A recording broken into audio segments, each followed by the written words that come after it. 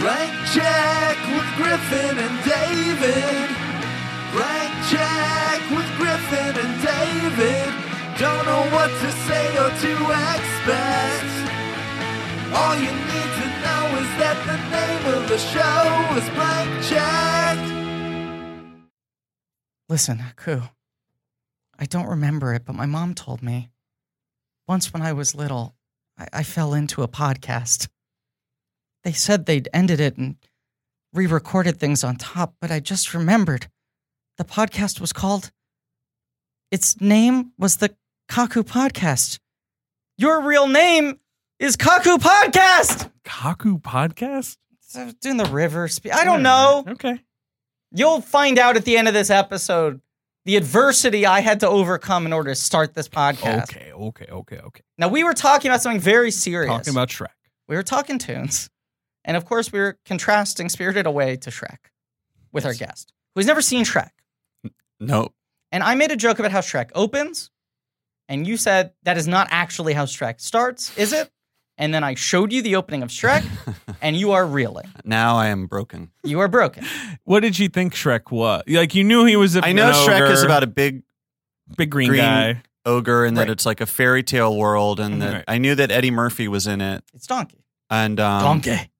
I assumed it was like probably kind of knowing and cynical in the way that all Very. contemporary kids culture is, It- which is I so would disgusting. say it But I was- didn't know it was going to open with him literally like ripping a page out of a fairy tale book and wiping his butt Yep. with it, Right. and then also Flushing an outhouse, which flushing is an a outhouse whole- toilet's like, okay, I guess this is a fantasy world, but whatever. Right. There's a flushing sound, and he walks out of a That's wooden so- outhouse. I don't know. You're saying like the And way- then All Star plays. right, yeah, Then Right, then and then that's a pop and that's song all, but plays. and it's right. already being played ironically, right? no.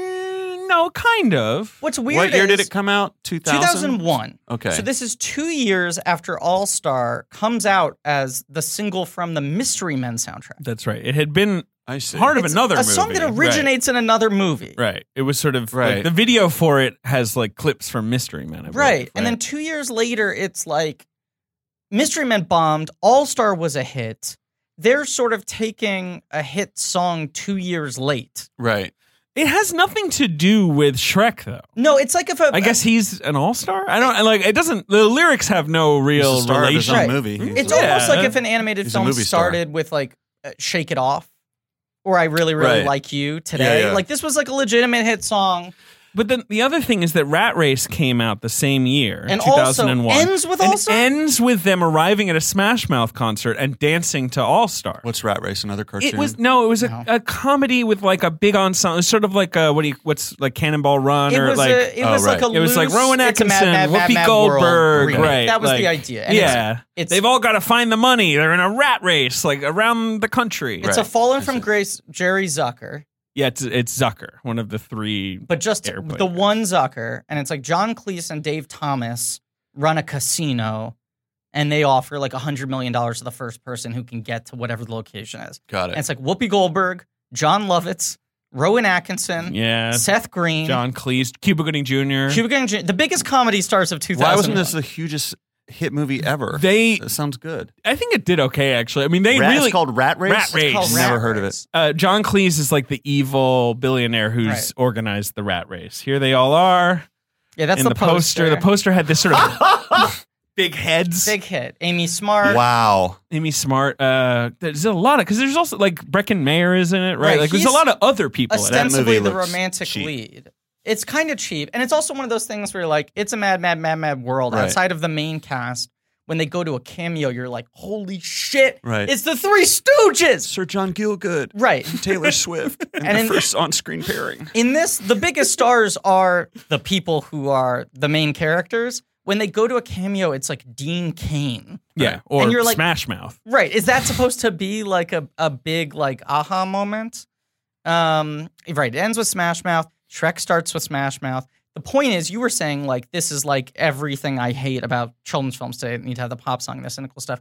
Shrek is the moment when all of that becomes like, oh, this is good. This can be taken seriously. Well, Right. I always associated that with Aladdin, which I've also never seen. Because isn't Aladdin the one where Robin Williams is the genie and he's like, will turn to Aladdin- the camera and be like, I know you parents think this movie sucks. I do too. Ha ha, wink, wink. And then It's go back not, to the but movie. it's not like that. But Aladdin is like the seed being planted. It has the Right, elements right, of that. right. Like And it's then- the first time that's happening. Right. Katzenberg comes off of that and goes like, this is what we should be doing. And there are all Like these stories. Stars above the title. Right. Like in a kid's cartoon. Right. We're going to put Mike Myers' name above the title. Right. Right. But there are all the stories about like when they were doing Toy Story, when they were like doing story reels on Toy Story that Katzenberg kept on pushing them to be like, the characters should like really be assholes. Like it should be really cynical and more pop culture references. Like he was taking all the wrong lessons from Aladdin and they almost shut down Toy Story because they were like, this is unwatchable. This is like a, Right. like Everyone's a Todd a jerk. Solondz movie. Right. Well, Right. Why is right. Woody, isn't he supposed to be the hero? Like, why is he Right. so mean? And all the directors at Disney were like fighting against him, like pushing for that. And then he goes over to DreamWorks and he's like, I can do whatever the fuck I want. And Shrek is like the culmination moment. And it wins Best Animated Film, the first ever Best Animated Film at the Oscars. And it gets nominated for the Palme d'Or. And it is taken so seriously as a movie that then culture just completely warps around it. Because Right. Aladdin, like those elements were popular, but they But only Aladdin is a stirring, Right. old-fashioned adventure movie Right. with songs that are Right. beautiful and it looks nice. that's like 15% of the movie because it's only and this then one Robin character. Williams is in there and he's not turning to the camera, but he's Right. and he's like Right. he's doing like a Carson routine, but he's also It takes 40 minutes for him lovable. to enter. But like then Shrek, everything is like fucked. no one's fucking lovable in Shrek. They're all jerks. But at the time, everyone loved it. well, everyone loved it That's because what's they were sick fascinating. of Disney. Right. It's 2001. The sort of Disney Renaissance is kind of sputtering out. I like see, they right. just made Tarzan. People are kind of like, we get this formula, we're bored of it. And Shrek's like, I get the formula too. Right. Ha ha ha. Right. Like all the sort of like Gen X-y, like Disney's actually like fucked. Like if you read Right, the real right. stories, they're so dark. Right. Yeah. That whole take had become so mainstream that like any like 6-year-old at a mall could get what Shrek was like hitting on. Right. And then the weird thing is, for a generation, the parody versions of the fairy tale characters in Shrek canonically become those characters. Right. Like there's Yeah, a yeah, generation like my sister who didn't grow up watching the Disney films. She grew up watching the fucking like She's watching the ironic commentary on the source code, and that Narcoleptic is the Snow new, White. and that is the new canon, right the new with source code. creepy like fucking Right. Seven Dwarves and And Pinocchio glassy CG. who's a and, pathological liar and like all these things. right. Fairy tales, man. They're just like, that's all Right. made up. Those are fairy tales, Right, man. right. The real world, like, we're in Bosnia. What's going on there? Yeah. Why Right. doesn't Aladdin talk about Bosnia? But as you said, the movie was nominated for best screenplay. Like it was Yeah, taken. people were like, oh, this is They fantastic. were like, It's so animation clever. has Right. finally become adult. Like finally, there's like a serious animated film. Also, people thought it looked good, and now you watch it and you're like, whoa, this looks dreadful. Rough. Like, It's terrible. Yeah. Right. It was like them trying to go photorealistic. That's the weird thing. Yeah, she is looks they like were a little person, the Right. humans. And Shrek's kind got of. like stubble and shit. Like they were like trying to get all like the gross details down. But Yeah, I mean, another, like, the villain looks like creepy. yeah, Right. Yeah. Yeah, anyway. Do you think it was good for the culture, Shrek? I think it was terrible for the culture. Really? Yeah, I think it actually caused. Because of the kind Damn of it. cynicism or the Yeah, I mean, this is the kind of stuff I talk about all the time.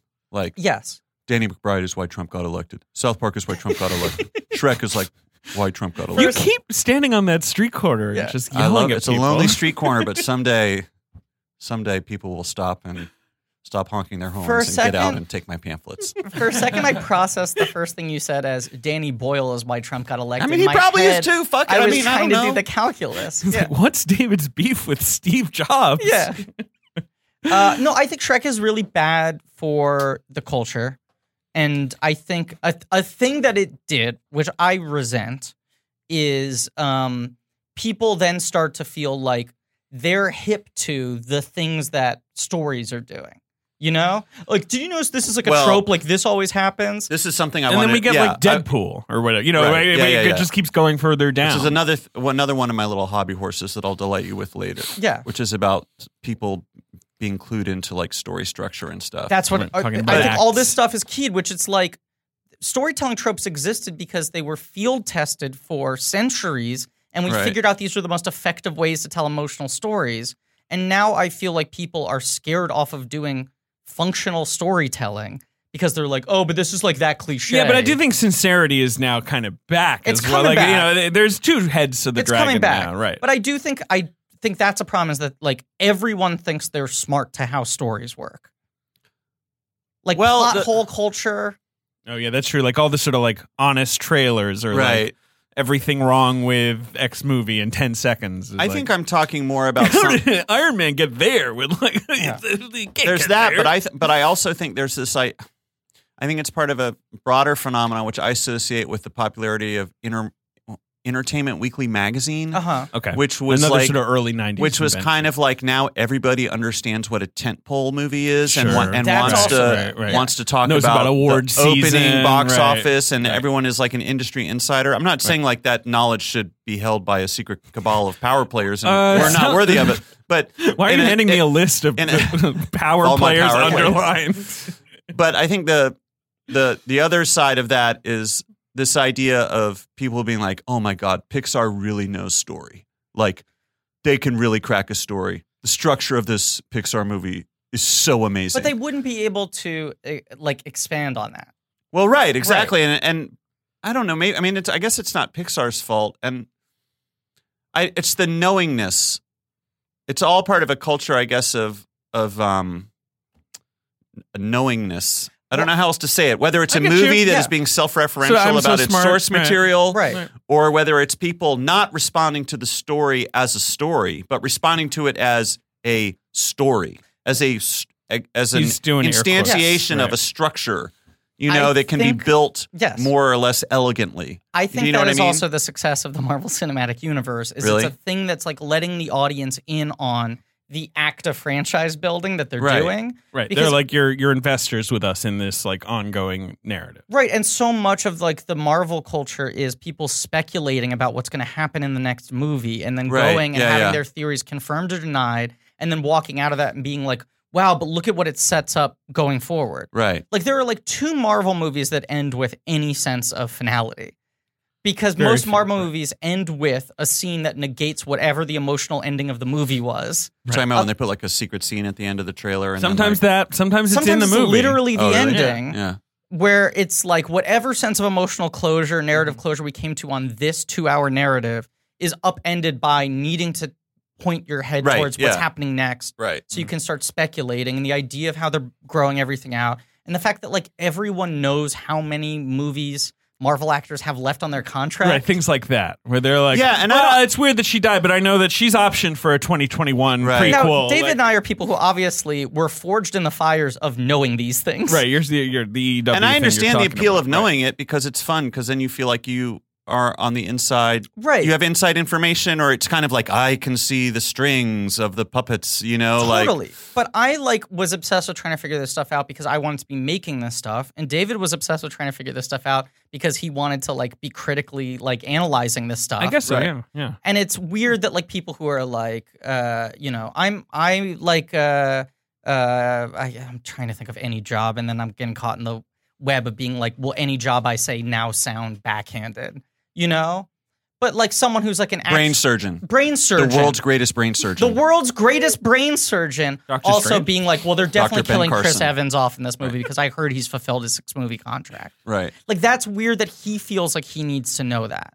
It is weird that Brent Carson was a brain surgeon who was good at his job. He was incredibly good at his He was job. like really good at it. He was so Yeah. good that Cuba Gooding Jr. played him. Yeah, Cuba Gooding Jr. got to play him. A thing we can only aspire to.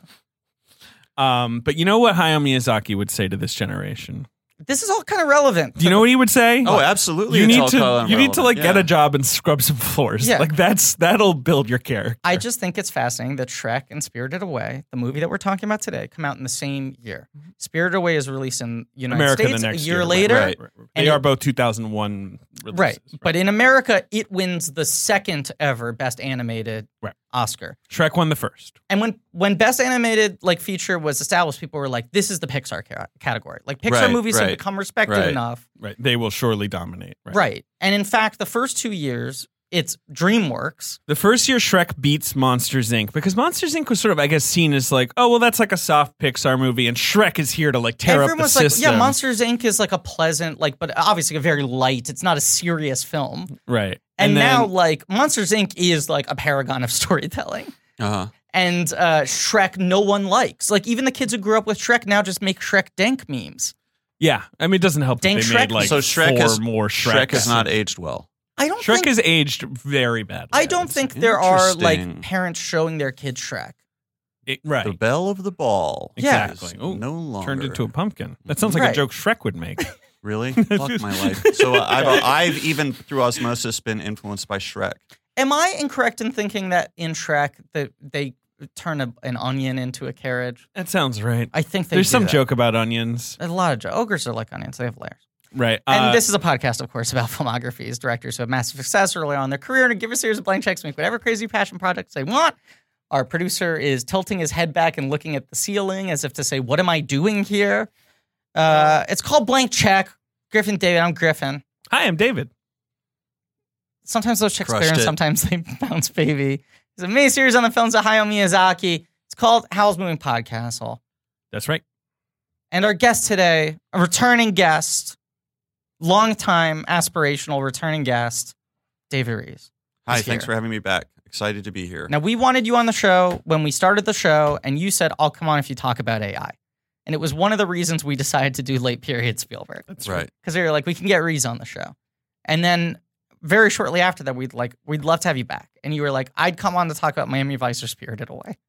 And it's one of the reasons we did Michael Mann and Miyazaki back to back. Because we were like, we'll get him on one of them. Yeah, here I am. Here you are. Wait, you don't seem excited. I'm just bummed about the Miami Vice one, man. I was so amped. But I'll let it go. I already yelled at you at a dinner party about it. You've yelled at me at multiple dinner Right. parties. Anyway, You're here for You're I here brought for my- what? I brought my special folder. He's brought got a a manila folder. folder. He's got Yeah. a folder. You're So here to talk about I what am. might be the best movie ever made. Well, I'm so excited now to hear you say that. I got a little goosebumps on my arm because Every time I watch it, I'm like, really? I'm kind of like, well, I mean, I don't know that you could do something better than this. I'm sure you don't agree with me completely. Well, no, I was going to say, so I saw this movie. Griffin's more of a neophyte to Miyazaki. Is the sort of Okay. arc of This is my exposure right, therapy, right. this miniseries. I had been shown Totoro when I was a child, didn't get it, Mm-hmm. and didn't try to engage with the other Miyazaki movies. And then when this came out in the States, it was such a big sensation that I was like, gotta see it. And I was also an Oscar junkie at that point, a Right. thing that unified David and I was that we were 13-year-old Oscar. Industry insiders reading Handicappers. Entertainment Right. Weekly magazine. Right, complaining about the fact Bafo for that- Miyazaki's latest Yeah. tentpole. we were real insiders, and we Right. hate the fact that everyone's an insider now. I know. God, everyone's trying to tell me how Oscar season Right, works. exactly. I'm like, I've been. What did the Star Wars guys say? I've been I've working been this tree busting my on ass. Star Wars 5 years. Yeah. But saw this when it came out in the States, the dub version, and went, yeah, I just totally don't get this. I was 14 at the time, maybe 13, and I was Really, you were like- that? Yeah. Okay. 13. It comes out sure. 02? 02, Yeah, I was right, 13. right. and I was like, don't get this, Uh-huh. and just Don't get it in a bad way, I guess you're saying? yeah, I was like, I don't understand what people are connecting to. You're not here. like, I don't understand it and it's so wonderful. I feel overwhelmed. No, I was Right. like, I don't understand what the thing is here. Right, yeah. And clearly I'm in the minority. I have a lot of the same. I mean, I saw it as a full adult, and I also, but well, we'll get into Well, it. yeah, We'll it's- get into it. Right. But so this miniseries is me being like, I wanna watch all of these and see if I can crack Right. this. Yeah. And it's all sort of been building up to this one, being like, can I revisit this movie for the first time in almost 20 years Right. Yeah.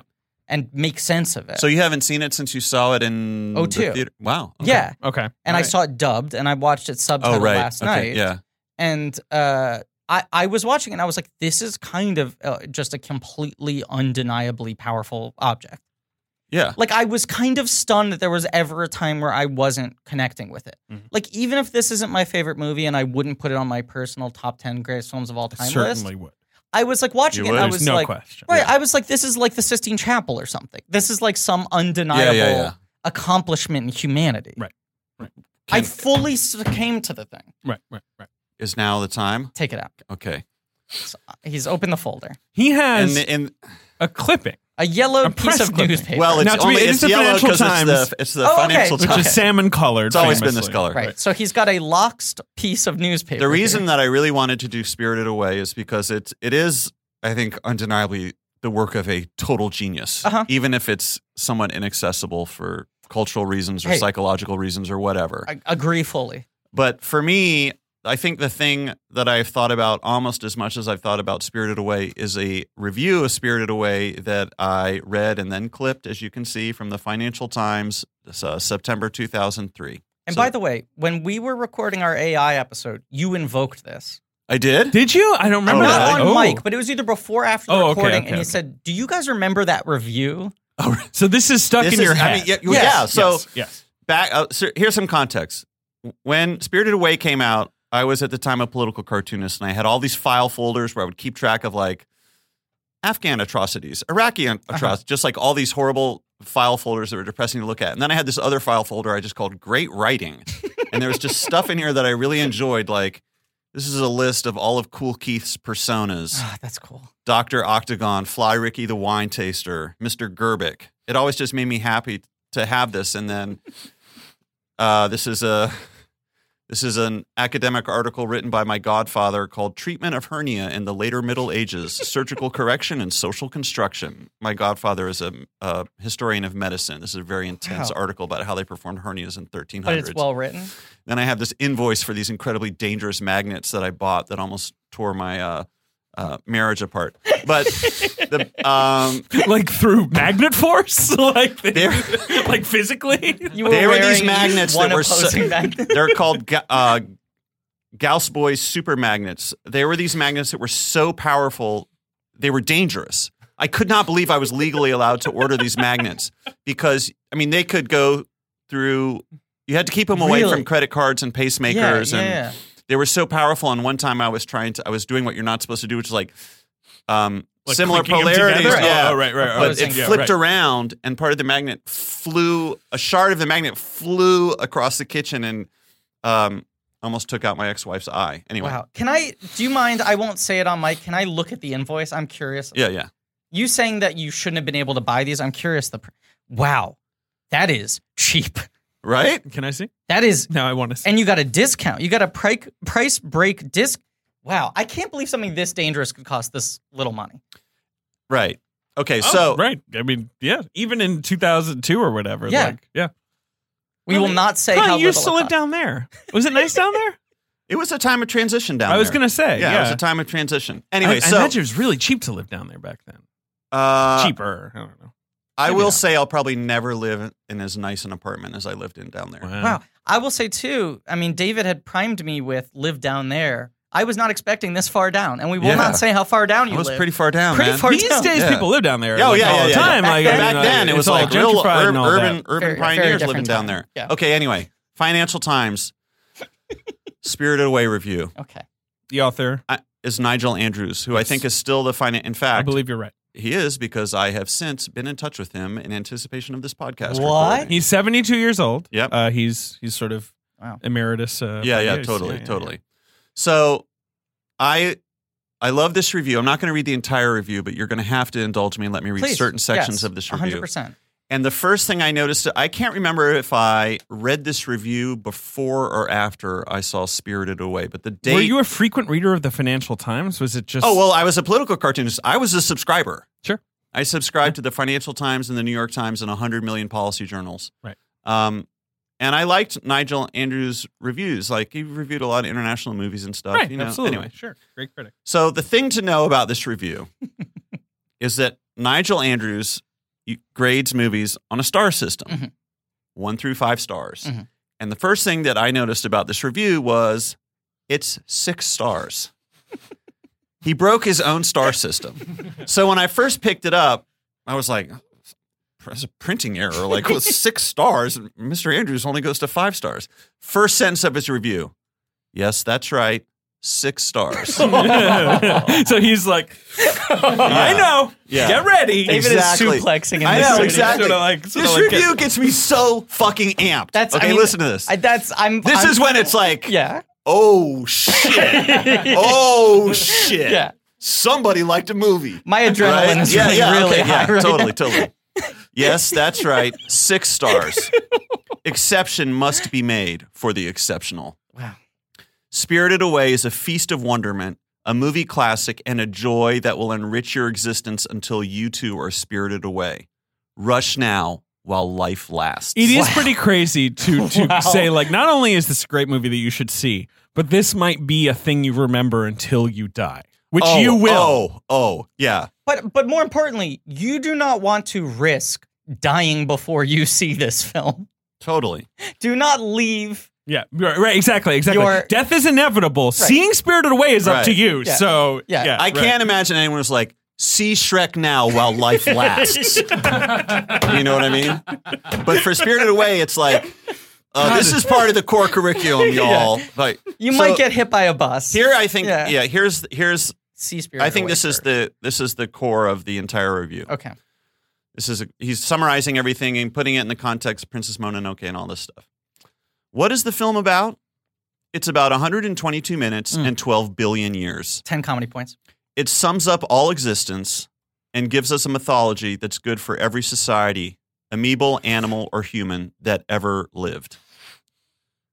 And then the other thing he says is, when he's talking about the final act of the film, I love this. He says, Miyazaki supplies a coda, really a whole last act, that's so ravishing and imaginative that Keatsianly we want to give up and expire on the spot. He wanted this movie to kill him. Yes. Do you know what I It's mean? just that thing of like, I don't think I can do better than this. Like maybe this should be the moment. Yeah, Well, Trick right, Me, exactly. Spirited I think Away. that's why he gave it 6 out of 5 stars. And the reason that I've always found this review so just like exciting and also moving is I think this is a record of someone having an encounter with the sublime. Yes, right. Yes. Right? Which I Yes. think this movie, there's a lot about this movie I don't understand, and there's a lot about this movie that's opaque to me. But Same I here. understand how someone could watch this movie and just feel like this is on a whole different level. You know, there's something about it that is just, I don't know if it's the dream logic or it's just some of those incredible images, you know, but it's just like, this is 6 out of 5 stars. Yeah, I also think the key difference is I have had encounters with the sublime that I completely understand would not connect for most people. Right. But I watched Spirited Away and I'm like, this movie is capturing the sublime for 2 hours. Yeah, yeah. Even if I am not as in on it as perhaps Nigel is, Right. which let me say, I think this movie is great. I think it's a masterpiece. I love it. I feel like I need to watch it 8 more times. It was weird to me not having seen it since 2002. When I would run it in my head, I'd be like, I barely remember any of that movie. And as I watched it, everything was You're like, oh, I there. do actually remember this. Right. Like every element, suddenly I was like, wait, I know the score. I know the images. Pretty much the greatest score. The score is Right. pretty incredible. Yeah. But I was Yeah. like, I had no sort of recall in my head before rewatching it, and all unfolded like this experience of, I feel like very often I wake up and I don't remember my own dreams. Right. And then something happens over the course of the day. And you go back. Yeah, totally. And suddenly the entire Right, you're like, dream comes flooding back right. to me. Yeah. And it's very emotionally overwhelming. Yeah, where yeah. I'm like, right, in my dream, someone held my hand. And now that someone has held my hand in real life, I'm remembering this dream where I was in like the fires of hell. Getting Humble your brag. hand held. Right. Wow. Sorry, Right. retired bit. Whatever the thing is, right? And Yeah. watching this felt like that, where I'm like emotionally overwhelmed with the idea of this thing that was sort of like buried deep in my unconscious, which I had not connected with before. Right. Had no emotional connection to the last time I saw it. Now suddenly having this like tremendous weight and feeling like it was like this unspoken thing that had been laying dormant. I think that's why this movie is so powerful. And I think, and I mean, I should preface all this by saying, like, I don't know enough about Japanese culture to really understand everything that's going on in this movie, but we can talk about that in a minute. But what I wanted to say was, I think one of the reasons this movie is so powerful is because it always does, at least to me, feel a little bit beyond my ken, so to speak. Oh, sure. There's always Right, a right, reaching quality. And so when you come back to it, it does have that same kind of strange, surreal authority that a dream can have over you, which Yes. is, again, almost like the same notion of the sublime. This is just a little beyond what you'll ever be able to understand. And when you watch it again, it's like, oh my God, I'm back in that dream space. You know what I mean?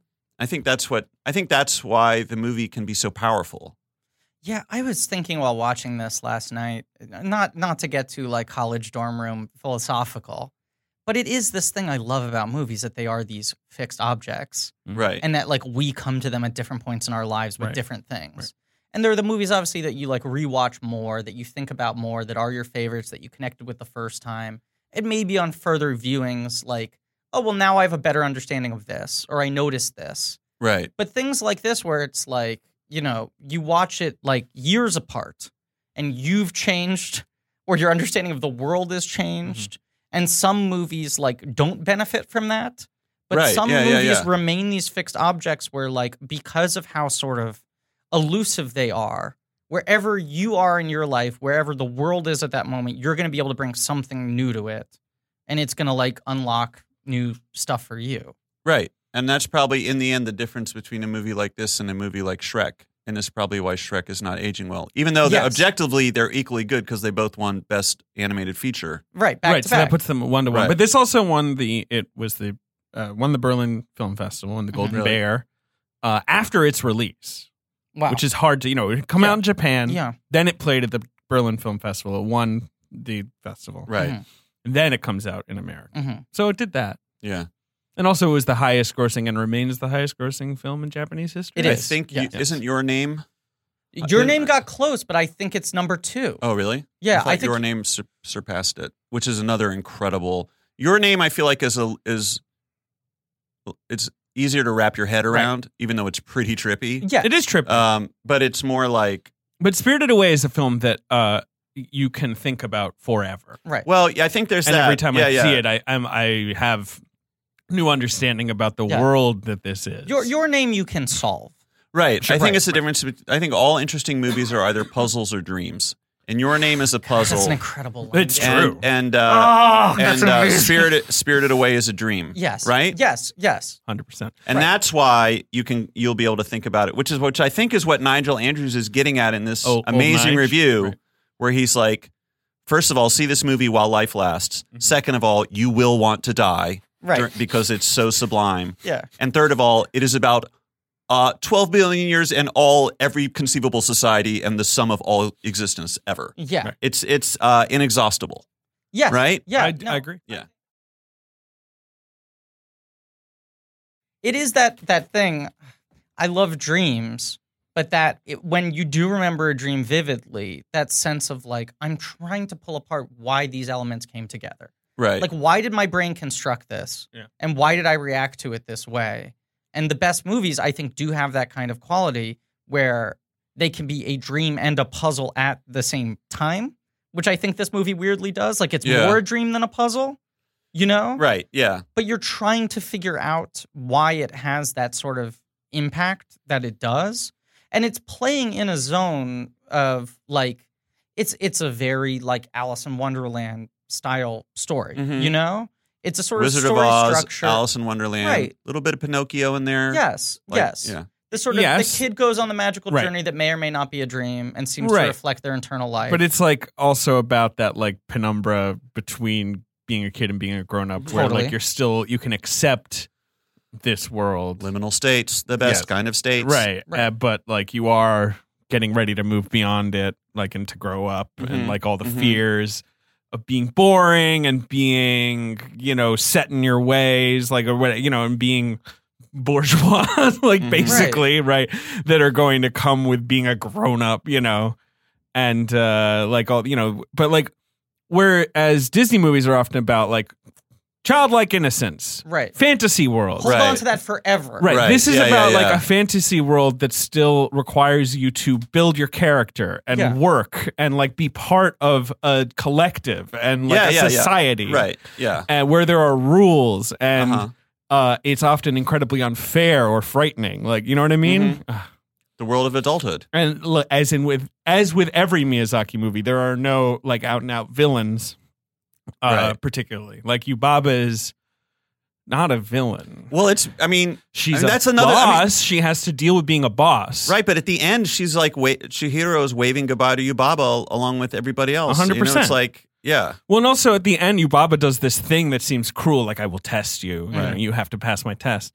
And I think that the dub ignores this, but in the original version, she's like, the baby's like, you can't do this. This is mean. Like, let her go. And Yubaba's like, these are the rules. I have to give her a test. It's in the contract. Yeah. Right. Like, the only way she gets her name back is if she passes the test.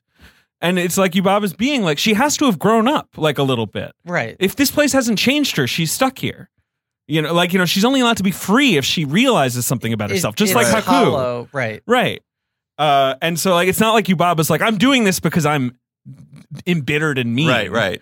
I'm doing it because I'm in charge of this thing. Right. I know you're the one who usually reads the Miyazaki No, quotes. read the from your Miyazaki bio. quotes. But there were a lot of interesting ones here in the Wikipedia, which Yeah, I'm there sure were. are also in your mystical leather-bound book. It's fine. Go ahead. But it said, I created a heroine who is an ordinary girl, someone with whom the audience can sympathize. It's not a story in which the characters grow up, but a story in which they draw on something already inside them, brought out by the particular circumstances. Like, that's a really interesting thing about the movie. Sure. Is that it's not like she sort of grows. Mm-hmm. It's that she sort of comes to a greater sense of understanding with who she is. Sure. You know? And just going to be, and Yeah. how the world is going to work for her and Right. for everybody. And she's also in a context in the bathhouse and dealing with particular circumstances that are, I would say, simultaneously allowing and demanding more of her. Yes. Whereas when we meet Chihiro in the backseat of the car, she's with these kind of like pretty lame Her parents. parents are kind of Not yet lame. distracted, kind of unresponsive. But like, she's not a bad girl. She's No. just kind of like a little whiny and Right. sort of like, what do I get? Like, a little demanding. But one of the 10 billion things I love about this movie is that she is not some special creature who is Right, selected right, for the right. magic world because of her specialness. she's not Harry Potter. She doesn't arrive in Yeah. the spirit land, and they're like, "It's you, the one We've who's been waiting. foretold." We've been waiting for Right. you. She arrives, and Right. they're like, "Well, you can scrub floors if you want." and also you smell bad. And also, you stink, and Right. you're skinny and small. Right. You seem pretty useless. Yeah. Like, honestly. And it also is a movie where, unlike those other types of narratives like Wizard of Oz or Alice in Wonderland or whatever, Harry Potter or whatever. there's not the moment like things get fantastical while she's still with her parents and awake. There is Yeah, no yeah. moment Yeah, where yeah, she yeah. falls Right. asleep where you can go, well, maybe that's the deniability point. Right. Or there's no moment where she falls down a hole and you're like, well, now who knows what happened? She conked her head. Yeah, Like, they if- go into a magical portal. They go into the mysterious tunnel. Right. But she does it with her parents. right. And her parents are like, "Oh yeah, this is like some old amusement park. Like, that's Yeah. what this must be." I think the opening of this movie is so unsettling, and one thing that I was it's very frightening. This is The- I couldn't show this movie to a little kid. I think it's a No. little too intense. I think so. The opening, what happens to Right. the parents, that whole concept. well, there's right? that, but I was thinking of a really specific moment that I had forgotten. It's kind of like what you're talking about when you see something again and you Yeah. have like, "Ugh, I forgot about that." It's a really quick moment, but it's before they've even reached the tunnel and they're. but there's her the breeze. Are you talking about the breeze? I'm talking about when her father's on the dirt road and he's going fast, and they pass. He brags about his 4-wheel drive. Oh, That's I know right. what you're talking about. They pass a stone sculpture Yeah, with and a face on it. and it's CG, so Yes. it stylistically looks different. Very It's different. smoother, and you track her Yes. turning her head, I think, to watch it as Yeah. it passes. And it's moving at a very different speed. Yeah, than there's every something image we've seen. so Yes. portentous about Yeah. that moment. Yeah, so it's like a right. hairs It's on not your like neck moment. the tornado picked the house up and then flew it away, and then Right. everything was different. It is more. It's like more gradual. What you're talking about, though, is so I saw this film in theaters in London, England, Camden Town, Odeon. Grew up in England. Why? Because was it released earlier there? Did you get on a plane in order to see it earlier? Why would? Pretty sure it was released later. Nigel Smith's review, you say, is from 2003. So what, had you missed it? September 2003. Yeah, I think it came out a lot later. What were you saying? So had you missed it in theaters in the United States? And you took a plane? No, I grew up in England. I was a high schooler. You knew about this? Well, Is this the new bit that Ben knows? I feel like it's come up. I'm like remembering. Not on this podcast. No, yeah. What, on Night Cheese? No. It's come up before. It has not come up on this podcast. This Pretty is just sure. like revisiting a favorite dream. It's like, oh my god, I'm back in my It comes dream back world. to you. And I remember not knowing what I was in for. I'd never seen a Miyazaki Right. movie before. I was Right. aware of him. Right. Sure. I was aware of Mononoke, which had a release here. Like I was aware that he was this respected creature. Mhm.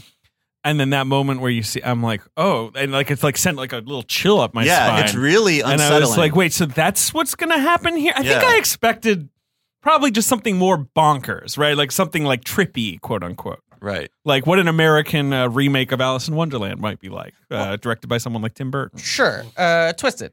But I also I feel like weirdly a lot of the weight I was putting on this movie when I saw it was like, well, A, everyone's saying this is this masterpiece that's going to win the Oscar. Sure. And B, this is the highest grossing film in the history of Japan. Right. This is their blockbuster. Yeah, that it had this Titanic Slayer reputation. Right. Right. And very often the Like- highest grossing film of any country is incredibly accessible Sure. and Right. sort of like stripped down fundamental like story basics, audience satisfying. Oh, totally. Yeah. That to see this movie and be like, wait, what? The entire like country is You're like, Japanese people think this is normal? right, Right. but like this is like the most accessible, like in the middle, everyone can come to this Right. movie. This is the 4-quadrant hit. Right. Right, that's the thing. Not that like, you know, the level of quality, but like this is something that everyone is able to get in on. Yes. Right. Was very odd because yes, it starts with two boring parents in a car,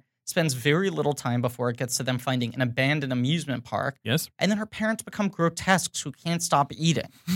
And there's no And like the food looks so good too. Oh, my you God. fully understand. but it. there's no yeah. moment You of kidding me? reality break, you know, which is the scariest thing. I feel like if you're a child talking about not wanting to show this to an actual young Like child. to a very young child. Right. yes, The scariest thing is just like my parents will stop paying attention to me. And then and you'll be alone. I will Right. end up in a world that's indifferent to me, that asks me. Just that sort of build too, where it's Right. like first her parents are just sort of ignoring her, and she's in a bad mood. She's Yeah. moving, and kids Sucks. often will know. I knew that I had moved when I was 9. Like, shut up. Where? That sort of You think I'm pretty sure. Really? I'm pretty sure. I don't know that how kind you of figured that this pain out. of like I've been like ripped from my school, and it's so Right. traumatic, and all Right. that. You know, right? And then like the parents turn into pigs. That's bad. Right. really bad. Now she's alone in this place. Right. Yeah. All these like weird ghosts and creatures start showing up and walking around. The lights come on, which is kind of wonderful, Oh, but also, also she starts frightening. to literally disappear. She and starts to turn literally see-through. disappear. Right. Then a kid shows up, Haku, another Right. boy, a boy her age shows up, and you're like, okay, all right, here's her friend. And he does the thing where he blows the little petals, Mhm. Right. and you're like, what? Like that's where I would get so frightened. Like, what are the rules of this? Right. What did he just do? Never explain. Right. Whatever that is. Right. It's presented as this very pivotal thing that he's doing, and you expect him later to be like, well, because of the petal spell, Right, you'll be safe now. Right. I yeah. think that's where literal-minded 13-year-old Griffin is just like, I don't get this movie. Yeah, what are the rules of this? Yeah, This expl- is- someone what is explain this? to me. Well, no one Right. ever says like, so this is the spirit world. Right. It's where you go and you die, or it's where Right. the creatures of elemental being, elemental existence are. Right. No one says anything like that. The only thing Yubaba says is like, this is where spirits come to fucking relax. Right. Right. That's it. It is also such an unnerving thing to be like, oh, it's an abandoned amusement park. Yeah, I hear there are a lot of these. Yeah, I mean, as a Westerner, you have almost like a double displacement. Or actually, it's a triple displacement because think about it.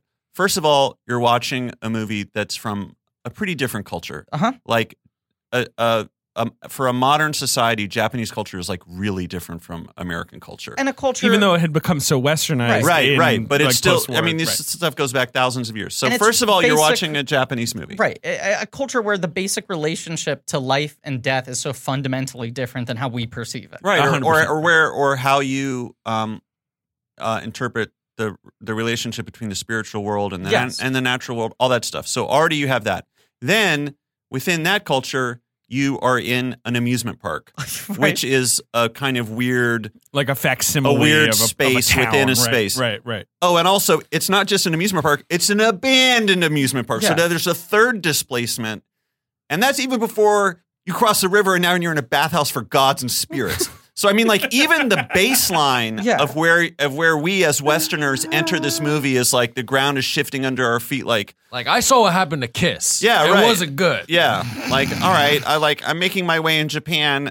Oh, I guess I'm in an abandoned amusement park in Japan. Right. Like this is a lot. Well, Okay, and also, as far as I know, Japan had this incredibly crippling recession in the early 90s, Right. which I feel like that's sort of in reference that's to, what right? the It's like these are amusement like parks lost are. There were a boom lot. Yeah, towns. Right. It's like a ghost town. Right. And like the lost decade, they Right. call it. And Sure. like, so maybe that's sort of in reference to that is like, yeah, our country kind of had this frenzy of construction and like innovation and stuff. Well, and then, right. like, So that now whole there's all opening these remnants thing, of right. it, and what's our connection to the actual country we're part of? That's right? what that's what setting all that stuff is, right? I mean, this is actually like one of the most accessible parts of the movie because it's political, which is Miyazaki being like, Japan, guys, like what happened? Yeah. Like here you're driving around in your Audi car, you're wearing your golf shirt, bragging about your Has credit four-wheel cards. drive, right? You Credit sit down. cards. Yes. You don't care about your kids. You're alienated from your own children now because you're moving for a new job. You're stuffing your face.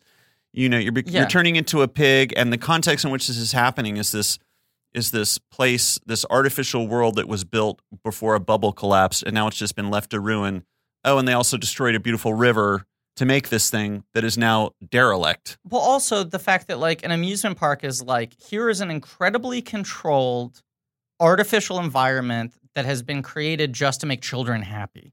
Right. You know? For no like sort of betterment or Right. yeah. Like an amusement park profit. for like a child is like, this is a world with like bumpers everywhere. Everything is made to like entertain you for your enjoyment, and it's completely safe and controlled and secure. That to then Right. be like, this is like the hollowed out husk of an amusement park where there is no joy, nothing is operating. Right. It's like watching like looking at a physical manifestation of a dead childhood. Well, that's why And she's so freaked out. abandoned amusement parks are. That's why they're creepy. Yeah, Yes. they are Right? creepy. And I always think of Chernobyl too. You know, Mhm. Pripyat, where the abandoned Right. Ferris wheel there. Oh, and also there's all these shadows that are like starting to show up in the stalls around. I mean, it's a lot. Because A lot so going on. first chill up my spine moment is the weird statue. Right. Second chill up my spine moment is when she's standing in the tunnel and her parents are going forward, and she's like, she has that childish thing of like, I'm not moving. Right. Yeah. What this is just not good. I don't like what you're doing, and so I'm going to fucking plant my feet right here. Right. Just And then there's that wind that blows behind her, pushes her through. and she has that other childish feeling you have where you're like, something ain't right. Right. My parents tell me that ghosts don't exist Right, and right. that creepy stuff doesn't happen, And but she runs to I catch got up it. with her right, mom. right. And she's not mean to anyone. Mhm. She doesn't take someone's toys. But Miyazaki's just kind of communicating like, this is an adolescent who is just not ready for anything. You know what I mean? And who can't really like is spoiled, quote But unquote he's spoiled. not setting up a didactic like this is the lesson. She's she not a needs bad to girl who learn. needs to learn how to be a good girl. Like or She's whatever. not the one who turned into a pig because of her selfishness. She doesn't turn into a pig Right. because of herself. Right. Right. Spirited So, Away. Haku blows petals on her face. Haku blows some pedal, no, into the air, not on her face. Oh, okay. And then tries to sneak her in over the bridge by having her hold her breath. Right. But then she takes a breath because she sees a frogman. A little Right. frog says like, "Hey, Haku, what's up?" So Haku like turns him into a bubble, Right. and then like runs, and suddenly like the colors are all running and right, and Yeah. But and then he's got to sneak her in. she apologizes profusely, and he's Right. like, "It's fine. You did a good job. Yeah, right. You held on for pretty long. Yeah, he's not like fuck. Right. There's no conflict. But Haku is this changeable creature, which I think is supposed to refer. I mean, for one, he's been enslaved. He's got like He's got a black slug inside a black him. slug inside his Mhm. body. But Right. dude, he's like a river. He As should be do we all. right. Exactly. We Right. really do. Yeah. But like he's supposed to be kind of changeable and unpredictable Mhm. and moody and Mhm. like placid at one point and sort of strong. Right. He's a river. Spoilers. Right. Right. Spoiler alert: he's a river. And He's a as river. you say, I think the idea is that they sort of paved over a river Mm-hmm. or dammed a river, right? Like right. to- Well, her dad says this used to be a river. Right. that That energy had to go somewhere. Right. And Mhm. she lost Right. her shoe in it Mhm, a long mhm. time ago, which Yeah. is sort of what like maybe bonds them together. Mm-hmm. I mean, that's pretty good. I'm getting really emotional just thinking about it. I mean, right now. the river scene when thing she's makes me cry. flying on his back and she realizes Yeah. his expression. Right. And the scales literally fall off It's his like, eyes. yeah, it's so intense. then And they're they falling land together. in absolute Yeah. silence. They're falling together, Yeah. and she says, like, she's crying. I mean, Yeah, we're yeah, getting yeah. to the end here, but we might as well just talk Yeah. about it right this Oh, second. it's incredible. And It's so he, incredible. He, I believe, says, or is it her? One of them says, "I'm so happy." Like, that's the final line of right. their conversation. Every time I watch this movie, I start like sobbing, like hacking sobs. it is Yeah. crazy. Even if I haven't been emotional for the rest of the movie. right, right. because I go to see happens this. to me every single Yeah. time. It is somewhat Pavlovian, I think, because I've seen Sure. it so many times. I but, see like, this with my mother when I'm 13, and when that happens, I go, "He's a fucking river. What is this movie?" Like that He's was clearly a person. like that was Right. the moment for me that I remember being like, I have no way into this. Right. Like I don't understand Yeah, what's you going on. brought it here. up in the past. It's sort of Right. like that was your Miyazaki barrier. I was like, I'm I don't done. get it. He's a I'm river. done. I'm not going to try to fight this. But last night I was like, well, this is the most obvious, innate, organic thing. Like, Right. of course he's the river, you know? Yeah. And just even hearing you, Just recount it. yeah, I got chills. Well, I mean, again, it can depend on where you're at in your life, or it can depend on where you're at in your head in the moment. But these things that are just like, you can be in a mood where you're like, that doesn't make any sense. Or you can be in a mood of ecstasy, like I'm having an ecstatic experience right now. Right. This is profound, right? Like this kid is the spirit of the river. Like they met a long time ago, and now he's going to stop being a dragon. And they're just going to float down together. got It's chills just like, again, just you know what I when mean? you Though say it's just it. like, yes, and that's the kind of thing where, as a Westerner, again, I'm like, is this like just another day in the life of Japanese pop culture? Right, do they see one of these every day? or is this like something true? Like, or is this the Sistine Chapel? Right. You know, like a total out of the park home run where people are just like, how did he do that? How did he access that? How did he create this thing that feels so specific and so universal at the same time? Which I think is a tension that runs throughout the movie, the entire run of the movie, which is why the whole thing is so exciting. It also speaks to, though, how almost all movies could afford to explain less. Yeah. Like when Absolutely. you watch a film Yeah, that totally, is this much a totally. product of a culture that you don't understand, Right. and you surrender yourself to, there are things I'm not going to get because I grew Right. up in fucking New York City. You enjoy it in a totally different level. Like even like a movie that is not anywhere near as dense, but The Farewell. What fantastic, wonderful, beautiful movie. Right. I sit there watching the film and trying to understand the relation of the family. And Yeah, the sure, movie, right. There's a little of that to sort of puzzle out. It's like if no one that just sits down and is like, I am his brother and I moved to Japan and these are my children. Right, You know, right. I'm they- like, right. okay, there's an uncle and there's a cousin and there's a grandmother. right. And they Like, all live in different places and they all have kind different. of have to context clue piece together over Sure. the course of an hour and a half. Like, okay, she's the mother of the two of them, Right. and that's what happened here. And it's so much more satisfying to Yes. have a movie force you to sort of work for it and with it in that kind of 100%. way. Well, the feeling I remember most specifically and most strongly about seeing Spirited Away for the first time, which I think I saw in the theater, because I'd seen Princess Mononoke on videotape and heard about this new one and was like, we'll go see it. Sure. I remember just the procession. It's just one of the greatest greatest music cue too. one of the many great just locked off side shots in this movie. Just when the When the spirits masks are floating, you mean? Well, there's that, but when Right. then there's just the side view of the bridge and this procession of all these different spirits and gods coming to the bathhouse, and then it's just like you're like, okay, what are these? Are these known religious Sure. icons, Right. or are these just goofy cartoon characters? And then that feeling continues because then when you're down in the boiler room and you see the soot balls, Yeah. you're like, well, Miyazaki must have made this up. This is just too cute. Like, this can't be some real, Throughout the movie, you have Miyazaki's own creations. Then you have, obviously, there's probably all different types of visualizations, but you have actual spirits that are part of a millennia-old Right, Shinto folk culture tradition, yes, and right. religious culture. Mhm. And then you have original characters like a duck. Yubaba, right, Right. or the frog. Oh, and then you got 3 green bouncing heads that function as an assistant to Yubaba. And so the way they watching open it, doors is how it always gets. They're my favorite characters. watching it, it's so exciting and overwhelming, not only because there's just so much going on visually, but because it does feel like a pastiche of, and I don't know if this is true or not, but it feels like a pastiche of things that are thousands of years old. Yeah. Things that were made up 2 years ago at Studio Ghibli. Right. Standard human characters. Mhm. But you have no, for us, it would be like you go to see a new cartoon and the main characters are Santa Claus, Right. Jesus Christ, Beyonce, and a coffee grinder. Right. And they all live in this world and interact with each other. Yes. And we would be like, wow, there's a lot going on here. There's a lot to wrap my head around. So that's how you feel watching it when you're talking about not knowing exactly like Right. Superman and Moses. yeah, but I mean, and it's kind of like that. And that's what makes it that's, I think, what contributes to this feeling of just like feeling overwhelmed, I also, and also yes. that also serves that kind of dream logic that it has.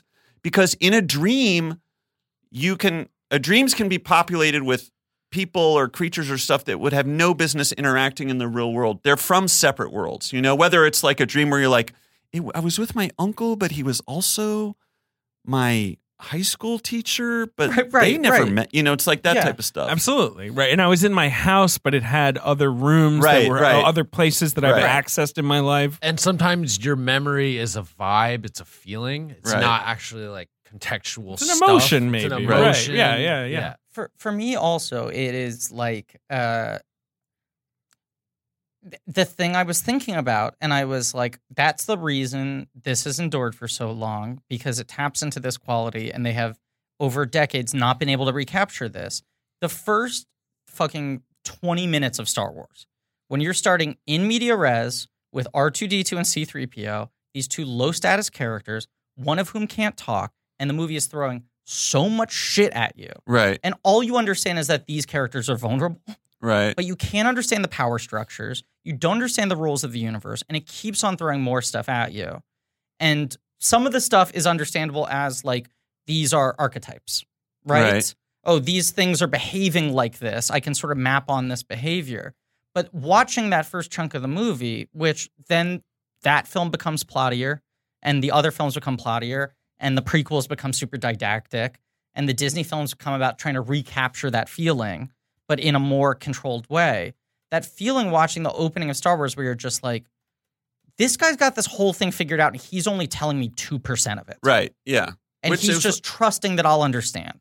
And there's such a fine line, and I guess it's like helps you decide whether someone is a great artist or not, which is that the feeling of you want to feel that the person is you want to be led somewhere, and you want to be led by somebody who knows where they're going, right? You don't want it to feel unconfident or something like that. It does break down into confidence. Right. But I think sometimes confidence these days, maybe this gets back to my thesis about Entertainment Weekly and story structure. Uh-huh. So many times now we associate confidence with a storyteller saying, I know exactly what's going on. Here is what's going on. Here is what is going to happen. I need to hit these marks. Hit, boom. I have achieved total storytelling competence. Right. Thank you for this journey. But that's the thing. It's competence and not confidence. It's a knowingness. Right. It's like a self-awareness. Right. Rather than that confidence of like, I think people will understand this. Right. Which is like you associate with like David Lynch's better works. Yes. Where he's like, I'm not telling you shit, but I know what's going on. Like, right. That's the thing. Right. Like you can tell when the person who's made something knows the answers. The Twin Peaks show did have that quality. The third season. I mean, all of Twin Peaks, but the third season where it's like she's entering a mystical boiler room, like, and it's like I was just very much like I cannot imagine trying to logically map what's going on. Sure. I understand the emotions of what's happening. Right. You know what I mean? Yeah. Like, but I don't want to think about like who the boiler represents. But Right. I know, Yeah, you know, yeah. like, Yeah, I know yeah, that yeah. he has answers. Sure. I also think all the best actors have that quality where you're like, they're kind of only giving me 10% of what they could possibly do. Mm-hmm. But it's not because they're being lazy. It's because they want you to work for being like, why aren't they giving me the rest? Right. Well, and also that's how humans are. Right. I mean, humans are only going to give you so much. But right? De Niro's like an incredibly bottled actor because his whole thing is like watching him and being like, there's something else Something that this he's guy not telling isn't me. doing. Right. Maybe I'd tell you. Yeah. He What doesn't do you- like Trump. That's the secret. Right. Spirited Away. Yeah. So she's at the bathhouse. She's Haku sneaks her in Mhm.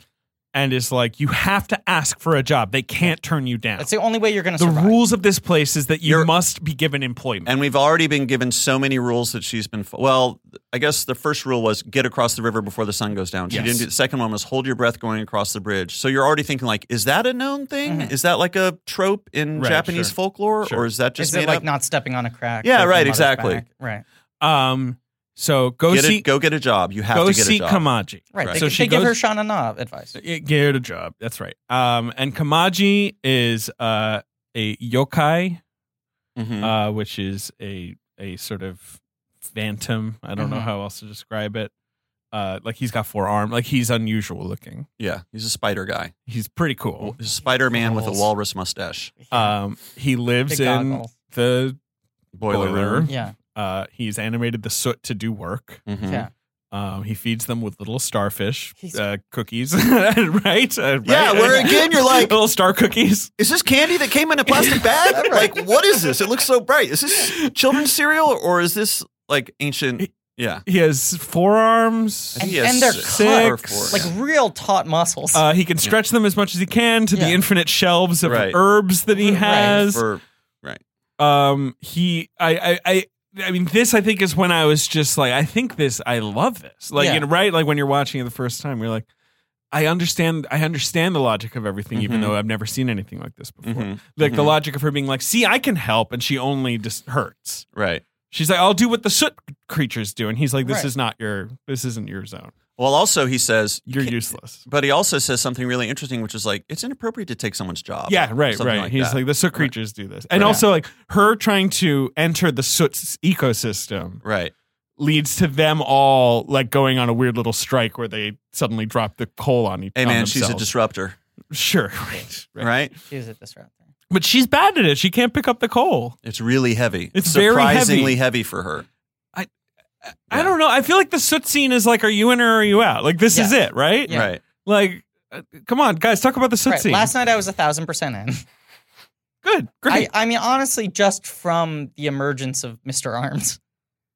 Right, Kamaji. Right. Yeah. And seeing a character who is, it gets back to the same thing, that this character is very confident.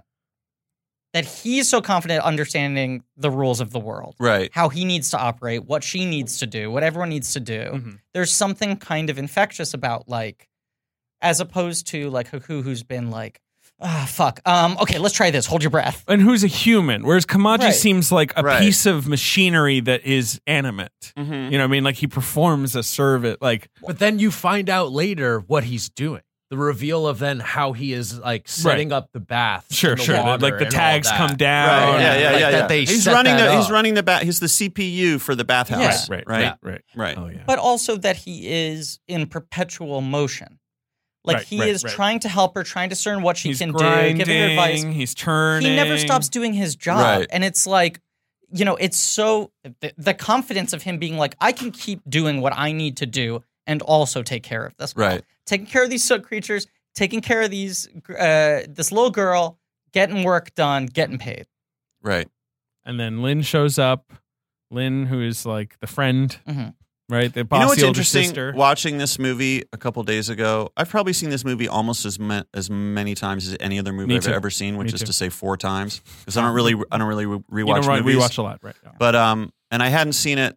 The last time I saw it was with an ex-girlfriend and her 2 children, one of whom was too young and really freaked the fuck out. Sure. But I had completely forgotten about the character of Lynn. Oh, It really? was actually a really charming Yeah, and you could. She's great, a little bit of a sort of specific thing to hold on character. to. Yeah, in all yeah. of this. But in my memory of the movie, I remembered all the other principal characters except for Lynn. Maybe because she's the only. Is she human? She's not, right? no, She doesn't look as sluggish as the other slug Right. women. she is not human because Chihiro is human, and they Right, all remark right, on that she right. smells like a human. Yeah, okay. She's humanoid. Right. She Lynn is the says that as most well. human. Right. She is the most. She looks human. Yeah. Right. But she is, I have to assume, a person who died. I don't really, if I wanted to delve into the logic of what this spirit world is, Right. where you're dealing with these elemental creatures, because like he's drawing from all these Shinto beliefs of like Right. there are spirits everywhere in the Right, world. right, There are right. spirits in the air. There's plants, you know, right? Right. So like that's who some of these things are.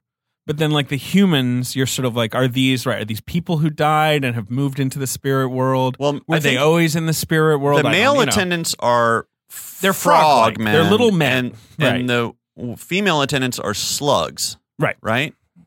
But Lynn. But Lynn and there are some human-y Okay, people, right? I don't know. But Lynn is very clear, like, you're a human and you stink. Right. Yeah. Okay. You're And right. she eats a newt. Like, one of the Right. first things she does is eats a that fried newt, Yeah.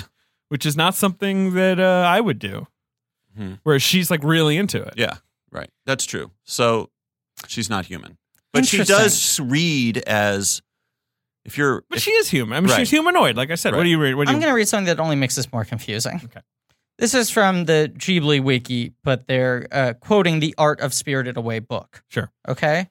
Lynn is portrayed as a human being in the film. In the Japanese picture book, Lynn is described as Bayako, a white tiger. Cool. That's all you got? Yeah, but they identify her as just spirit as species here. Right. Right. She is a spirit. Right. Because I guess everyone that's is a the spirit. key Yeah, distinction Yeah. is that Right. perhaps she's a human spirit, whereas the others are not. I don't know. Yeah. But there we see a couple other humans. Right. Human, like in where she sleeps, Yeah. where they have their aprons in there. But she is certainly the most normal central character in this film. She's an archetype we fully understand. She's like the older sister who's like, Right. "Ugh, God, Right. Oh, I have to Hero, drag you're you such a around. klutz." Right. But I in have the to end, deal it's with nice. this. Hold your hand through everything. Right. But she is helpful, and she, Kamaji kind of bribes her into like, take her to fucking Yubaba. Take her upstairs. And they're like, you cannot back down. You must ask for work. Get a job. Get a job. Exactly. you have to become part of the economy. You have to be, and there is this weird if you economy. ever want to escape childhood, you must become a productive member of this economy. Right. Yes. Right. Right. You have to scrub. Right. Yeah, the free ride's over. Mhm. You got to be contributing something. Right. You can't just bum around in here. Yeah. Right. Which is one thing that I feel like we'll get to No Face, but why he's so disruptive. Like No Face is not part of how all the capitalist sort of collective balances at work I'm here. still getting chills talking about all this. Like, I think I'm going to rewatch this movie again. I tonight. highly recommend it. As someone who's seen this movie a million times, it's pretty much always kind of rewarding. Yeah. Even if you want to kind of just have it on and sort of soak in it and not like think about it too hard. Right. You know what I mean? Yeah, like yeah. it's rewarding in every way. Yeah. It's rewarding in sort of like really concentrating and thinking about every single choice that's being made. Mm-hmm. I mean, like when she enters the bathhouse, it's so beautiful. It's so scary. Right. It is Yeah, that yeah. kid feeling of like, Yeah, yeah. I don't know the rules of this place. Yeah, There's yeah, all yeah. these grown-ups and all these, Right. but there just also are like frogs and a radish spirit. Right. This was his most. Can't even talk about that shot of her squeezed up against the side of the Oh. elevator at the radish Radish. spirit, and he has those tendrils coming off his breasts, and it's just like so uncomfortable. But also he's nice. You know He's that thing when you're very a kid where you're so affectless. afraid They're of all right. they're all, I mean, and this But is he some- like bows to her and she's like, Right. okay, right, yes. Right. Yeah. I have to Yeah, be he's polite. polite, yeah. Yeah. the spirits aren't like monsters. By and large, Right. they are benevolent. They're Right. nice. Wait, what were we going to say, Griffin? No, I was going to say a couple things. The Radish Spirit has BBE, definitely Big Ben energy. It feels You like like a that real Radish Ben Spirit? character. Hell yeah. But also, this I think was his most expensive film Sure. at the time. And I mean, Mononoke had been a game-changing sensation. You can, Right. right, so he had a bit of a blank check, and because his stature had risen so much, he knew he was going to have to use more CGI for the film. He knew it was going to be a big production. He said his original script was 3 hours long. And so he was like, I have to, this is insane, okay? His quote was, in order to get to a manageable length, I had to cut out all the eye candy. In his mind, this is That's why the it's version so of the boring. movie. That's why it looks so boring. I'm sorry the It's film just is like, so flat and colorless. "Oh, show me something I haven't seen a million times. Why don't you? Right, he cut it down just to A the radish sort of spirit on an elevator the for me. stock shit Right. we've seen 1,000 times Right. before. I mean, that's just Act 2. You got your radish spirit. Yeah. That's like the building blocks of Hollywood storytelling. Yeah, Yeah. totally. Right. There you go. Yeah. Hollywood Insider. Right, meeting with the goddess, fat vegetable in an elevator. And you're watching Lin who, again, like same thing with Haku, like antagonistic to you sometimes, but then you watch them be altruistic. Mhm. Yeah. In your, she eats she sort of gets her through with the newt. Right. What I was going to say is there are so many characters in this film, primary characters who are so detailed. And the more detail you have in a basic character, obviously, the more of a nightmare it is to animate in multiple scenes. Right. Especially in extreme motion. It's the reason why most cartoon designs are very simplistic. Charlie Brown is sort of like a platonic ideal for a cartoonist Mhm. because it's like, it's just a ball. It's a sphere and it's got a Right. couple dots and lines on it. Right. And it's easy to draw him from any angle.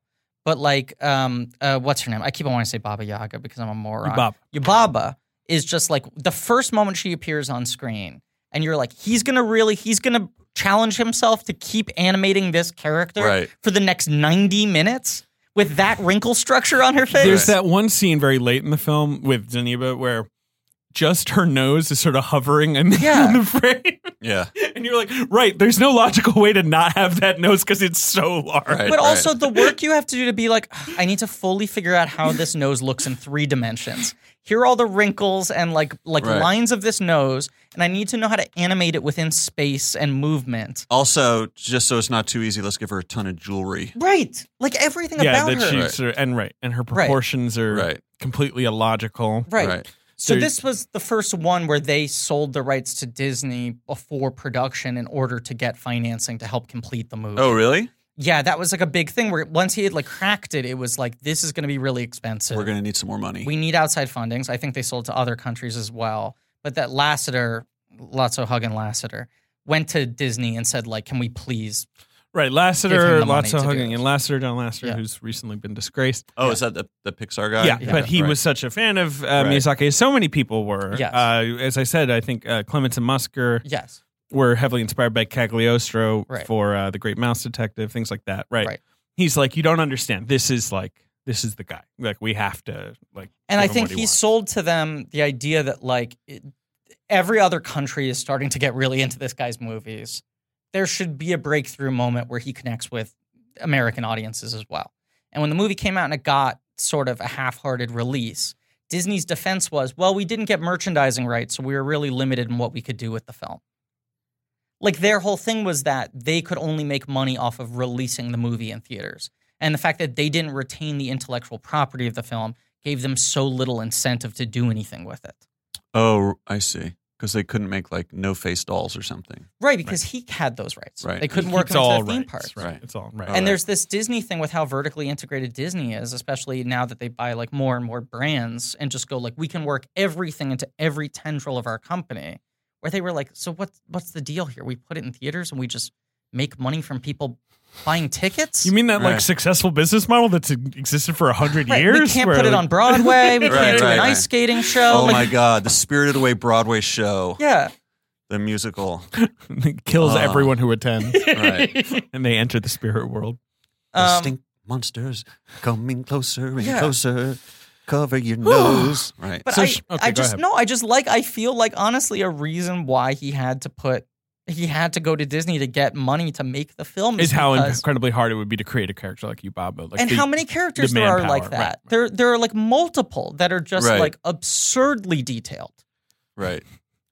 Yubaba has a sister, though. Okay, Jesus, what does she look like? She looks like Yubaba. Yeah, They did say there was one pretty cool cost-saving measure, which Right. is they're just going to look exactly Yeah, the look, same. it's, Right. it's not even a mirror. right. Yubaba shows up to Yubaba. Yeah. I think I don't know what, another thing, right, where I've never seen anything look like this. What Yes. an incredible looking creature this is. Right. She's living in a European yes, aesthetic. 100%. Right. Yes. Very gothic, very, She- crenellated. she almost looks Lots like of books and rugs. And, Right. she looks like a political cartoon. Like you're like, this is a caricature of a government official that I don't know. But it's all, sure, know? I totally get that. But it's also like how when you're a kid, you're kind of afraid of old people. Yep. Totally. Because they just don't look right. They look different That to big the regular wart humans. in the middle of her head. Oh, yeah, God. right. Where Yeah. these things you focus on, and Right. Yeah. so, you get fixated on your great aunt's mole. yeah, Or so something. she's kind Yeah. of like your How grandma huge that her you're head is. afraid Yeah, of. Yeah. And she's like, "Get out of here! How'd you get up here?" And Yeah. she's like, "I need a job. Get out of here! I need a job. Yeah. And then the baby shows up, which is just like, I mean, at this That's- point, I don't know how many. For me, that's my boiler room where it's like, I guess we're doing this. Yeah. Like guess a there's giant's baby's giant foot baby? kicks a Yeah. door down, Right, And she exactly. immediately shifts from being scary grandma to being like, "Oh, calm Right. down, baby, it's okay," Right. But also such an interesting choice to like set up this character who's ostensibly sort of, if not the villain, the conflict, right? Yeah, sure, the Yeah. antagonist, And or within the- like 2 minutes be like, but she's like a really, really doting parent to Right, this she's- giant baby. she's her flaw is maybe a little too hard on the workers, a little too easy on the kid. You know what I Right. mean? Yeah, Like maybe yeah, she yeah. could find some balance in both. But there's that thing that even as a 14-year-old or however old it was when I saw this movie, 16, where she writes Chihiro's name on the contract. That's so and then dope. lifts Yeah, 3 of the yeah, kanji yeah, yeah, off, and right, there's only yeah, one yeah. remaining, and she Right. has a Sen. totally different sounding name. Yeah. Right. And I think I looked up the meanings of these words. Chihiro means Fuck, I have to look it up again because I want. Sen means 1,000. Right. Right. And Chihiro means something like 1,000 somethings. Let's find it. Chihiro Ogino. So she changed her name to a number, essentially. Right. Yeah. Exactly. 1,000 fathoms is Right. what Chihiro Wow. means. Pretty cool. Yeah. Yeah. And everyone's like, Chihiro, that's a good name. Anytime they hear the name, Right. her real name, they're like, oh, yeah. But just that concept that, like, she has your name now, so you cannot escape. It's gone. It's not even like she like changed your name legally. It's like that belongs to her. Right. There's nothing you can do with Right. that. Yeah. And she starts to forget it, which is another really unsettling thing. Right, which is not long after where Haku's Right. like, okay, great, you got a Right. job, Right. eat this human food, Right. and you'll remember your name and But not that- disappear. That other thing they set up, I mean, does it happen after the scene where they go back to her parents and she sees the pigs? Yes. Mhm. First, Haku takes her to the Right. pigs, I think. Because then there's the scene where she's eating the bun Yeah. and tears just starts pouring down Huge her face. gelatinous tears. Yeah. She's eating the rice balls. Does that get you? Yeah, that gets me Yeah. a lot. It also just that feeling of like food nourishing you. Right. And Now she's the sort of basic desires that you would forget about in Yeah, the right, spirit totally. world. David's like grabbing his face, like he's ripping his like skin off his skull. that is a good moment. It's great. Yeah. But that thing they And set it's up, nice Haku. Like we've Right. seen mean Haku. Because Mhm. Haku shows up with Yubaba and he's like, fine, I'll take her. Whatever. Fuck you. that thing they set up of like you need to be able to identify which ones were your parents. Mhm. And you need to remember Right. this. These are your parents. Don't forget. Mhm. I feel like as a kid, I used to have so many fears around like forgetting things Mm. or not being able to understand things anymore. Mm. You know, especially like, I feel like when you're a child and you're being very emotionally affected by something and someone around you doesn't understand, Yeah. you know, why are you scared? Why are you sad? Why are you angry? Versus like the comfort you get in your parents being like, I understand this is that thing. You're afraid of bats or whatever. Right. Right. When someone's like, what's the deal? Some like sort of indifferent adult. I feel like I always had this fear of like, I don't want to become like that, Mhm. where I can't pick up on what other people are going through, you know, where I'm not attuned to things anymore, where I don't remember what things feel like. When I was a kid, I was very afraid of my voice changing because I knew Weird. that was a passage into adulthood. Your voice gets deeper. And Yeah. I was Right. like, what about my current voice? That can't be lost to time. Yeah. Like I was very You afraid had of golden that. pipes too. Yeah, sure. And I think home videos and stuff, like, I was like, okay, there's like a record of my old voice. Now I Oh. don't think about these things. But I was that, very like- afraid of it when I was like 10 years old. The Polar Express thing of like, there are things you fundamentally will not be able to connect with anymore once you are grown. You Sure, know? Right. Yeah, right. I think like between like the name and like the remembering her parents, like all that stuff in the movie is just like there's a point where she can fall too deep into this where there's no going back, where her childhood is fully over. Sure. She never goes back to that place of security with her boring parents. You know, it's just done. She will completely lose any sense of who she used to be and any ability to return to that life. Sure. Yeah, that's true. But what's Terrifying. one of the things that's interesting is that we haven't seen her human childhood has not been idealized. No, It's not obvious to us why she should, other than the fact that like she's just a kid who has parents and it's good to have your parents. It's not obvious to us why she would be so concerned about saving her parents and leaving the bathhouse. I mean, she has kind of a rough job, but she's making friends. It's and- fulfilling. Right. I like the middle It's of this not movie like- a lot. Yeah, it's not, but But I know what you're saying. I mean, Well, like, obviously, she's as- going to get sucked into Right. adulthood. Like, As a right. perpetually sad and scared child who was not like greatly enjoying my childhood, I was also more than anything terrified of becoming an adult. I get really? Yeah, it like scared me so much. I get that. I remember I would do that thing where I would go like, okay, wait, so like right now I'm 6, and next year I'll be 7, the year after that I'll be 8. I would count up until I'd Right. be like, and then I'm going to be 20, Yeah. and it's over. And that would terrify me. And I'd like run to my mom and I'd be like, I'm only 13 years away from not being a kid anymore. Right. I'm only like 6 years until I become a teenager or whatever, you know? But what were you afraid of? I think I was afraid of losing the status quo, even if the status quo wasn't always comfortable for me. It was the You didn't like security of that's change. what I knew. Yeah. So it wasn't anything inherent to your being a child. It was just that's what you happen to be and you don't like change. there was that, but there also was like certain concepts of being a child are like, you have to make money. Like you have to Right. be There's all able to this shit earn you for gotta- yourself. You have to Scrub live the- on your Scrub own. the Gotta scrub. tub. Right, you Yeah, have to scrub. do all these things. Right. And I was like, I like that I don't have to do any of this. I don't have to worry about any of this. Right. But I feel like the appeal of what's happening to her in Spirited Away is that even though she has been drafted into service, Yeah. she's part of a community now. Mhm. There's Yubaba, who's so frightening in that first scene. In the scene where they're scrubbing the tub, which is the sort of next big thing, right. when the the stink spirit arrives. Right. Like Yubaba is not really very mean in that. She's kind of like, there's the part where she like produces the fans and starts like, That's amazing. No, that's like- one of the best scenes in the movie. It's Yeah. one of the right, and you feel like they're all in this together, Right. And Yubaba's annoyed, like fucking stink spirit, Right. Yeah. but she's also good at her job. She's like, I know stink spirits. I got nose, Right. I knows, and this isn't a regular. Like, there's something's up with this. This is Right. like the first major set piece in the movie. Yeah. Which is, how do you give a mud monster a bath? Right? I love this guy.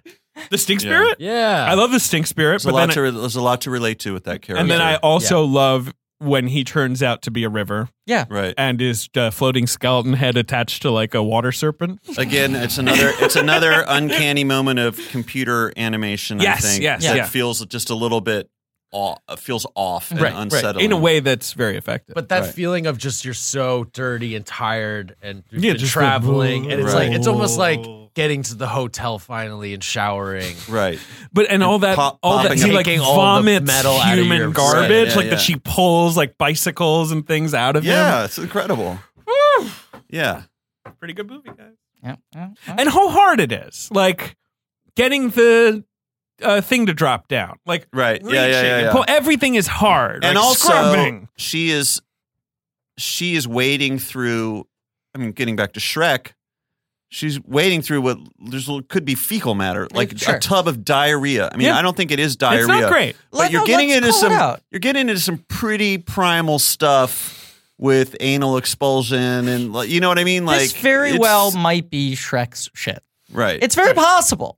We know Shrek shits. It's there in the beginning of the film. He Right. flushed the outhouse. yeah, but they weren't brave enough to show it, were they? They weren't. They're cowards over DreamWorks. And then there's DreamWorks apparently bid very competitively for this movie. That makes which sense. is a weird thing to think about if Katzenberg had this and Shrek. right. But that makes sense because it was this Titanic Slayer. It was this sort of like, this has got to be a phenomenon, right? And You that's know? how DreamWorks was trying to defeat Disney, was going like, what if we have a deal with Aardman? Like, what if we have... We pull in right. all the rival animating. Right. Oh, right. Well, Art- you're talking about Wallace and Gromit? Yeah. Yeah. Mm-hmm. Forgot about those guys. They're still around. Really? I think so. Like Didn't he do a relatively recent Wallace He and did, Gromit? but also Wallace Like a died. TV show. The voice of Wallace He died. did, Peter Sallis. He was very old because he was old when he started voicing. Like he was a TV guy from Britain. Like He I was knew that guy. 102 in A Grand Day Out. They did some TV shorts. I think like 5 years ago was the last thing they did, and the last proper short was like 2011, maybe. Mm-hmm. Yeah, that sounds right. Yeah, I mean they were still doing stuff right up until he died, yeah. pretty much. Right. Yeah. Do you think the Stink Spirit is the best Part of the movie? set piece? No, because I mean, does the train count? Yeah. Because to me, the train is The train is- cinema. Right. Like It's like the Nigel, train is. Nigel Andrews is when he says like you just want to pull a John Keats and just die. Yeah, I mean that's Right. the train is, and the one thing I knew going into this movie is people were like, there's like a sort of an emotional climb, like it kind of comes to a head on a train, and I was like, I love trains. Right. Yeah. This sounds great. And then I watched the movie and I'm like, she just sort of sits there and like Right. life kind of rolls by. Right. I was like, it's a little underwhelming. Or is it the most whelming? Like, I know. Why is it so heavy? Why is that scene so fucking because heavy it's and emotional? being quiet. It's Right. just the movie is being quiet. Movies aren't quiet. Yeah. Movies just like sit down, man. Everyone's got a life that they're living, you know. But it's Oh, something about the train going over the shallow water yeah.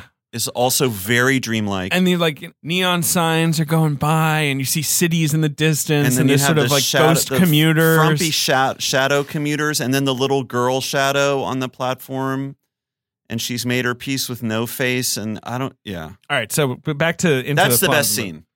Yeah, I mean, that's in like a movie. yeah, Yeah. I Such an existential moment. Yeah, Yeah. and, right, and just right. encapsulated It's amazing. And again, you're watching a girl progress emotionally and learn things about herself, but there's not moments where she says that. Right. Yeah. Yeah. And so here she's learning like sort of the like, I mean, she gets a little vomit dumpling from the river spirit, which is Right. pretty cool. Uh-huh.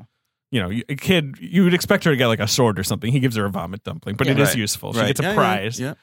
But so she's learning the value of like teamwork and like collective spirit, Problem right? solving. Right. The sort of like there's that, because after this, there's that thing where they're like, they're going to bed Mhm. Yeah. afterwards. They're like, oh God, that was a day.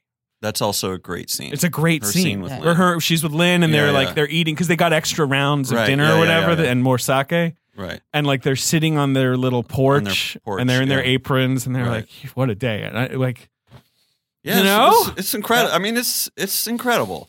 and that's when No Face. So No Face shows up in the middle of this. Mhm. She lets him in by mistake because he seems nice. Yeah.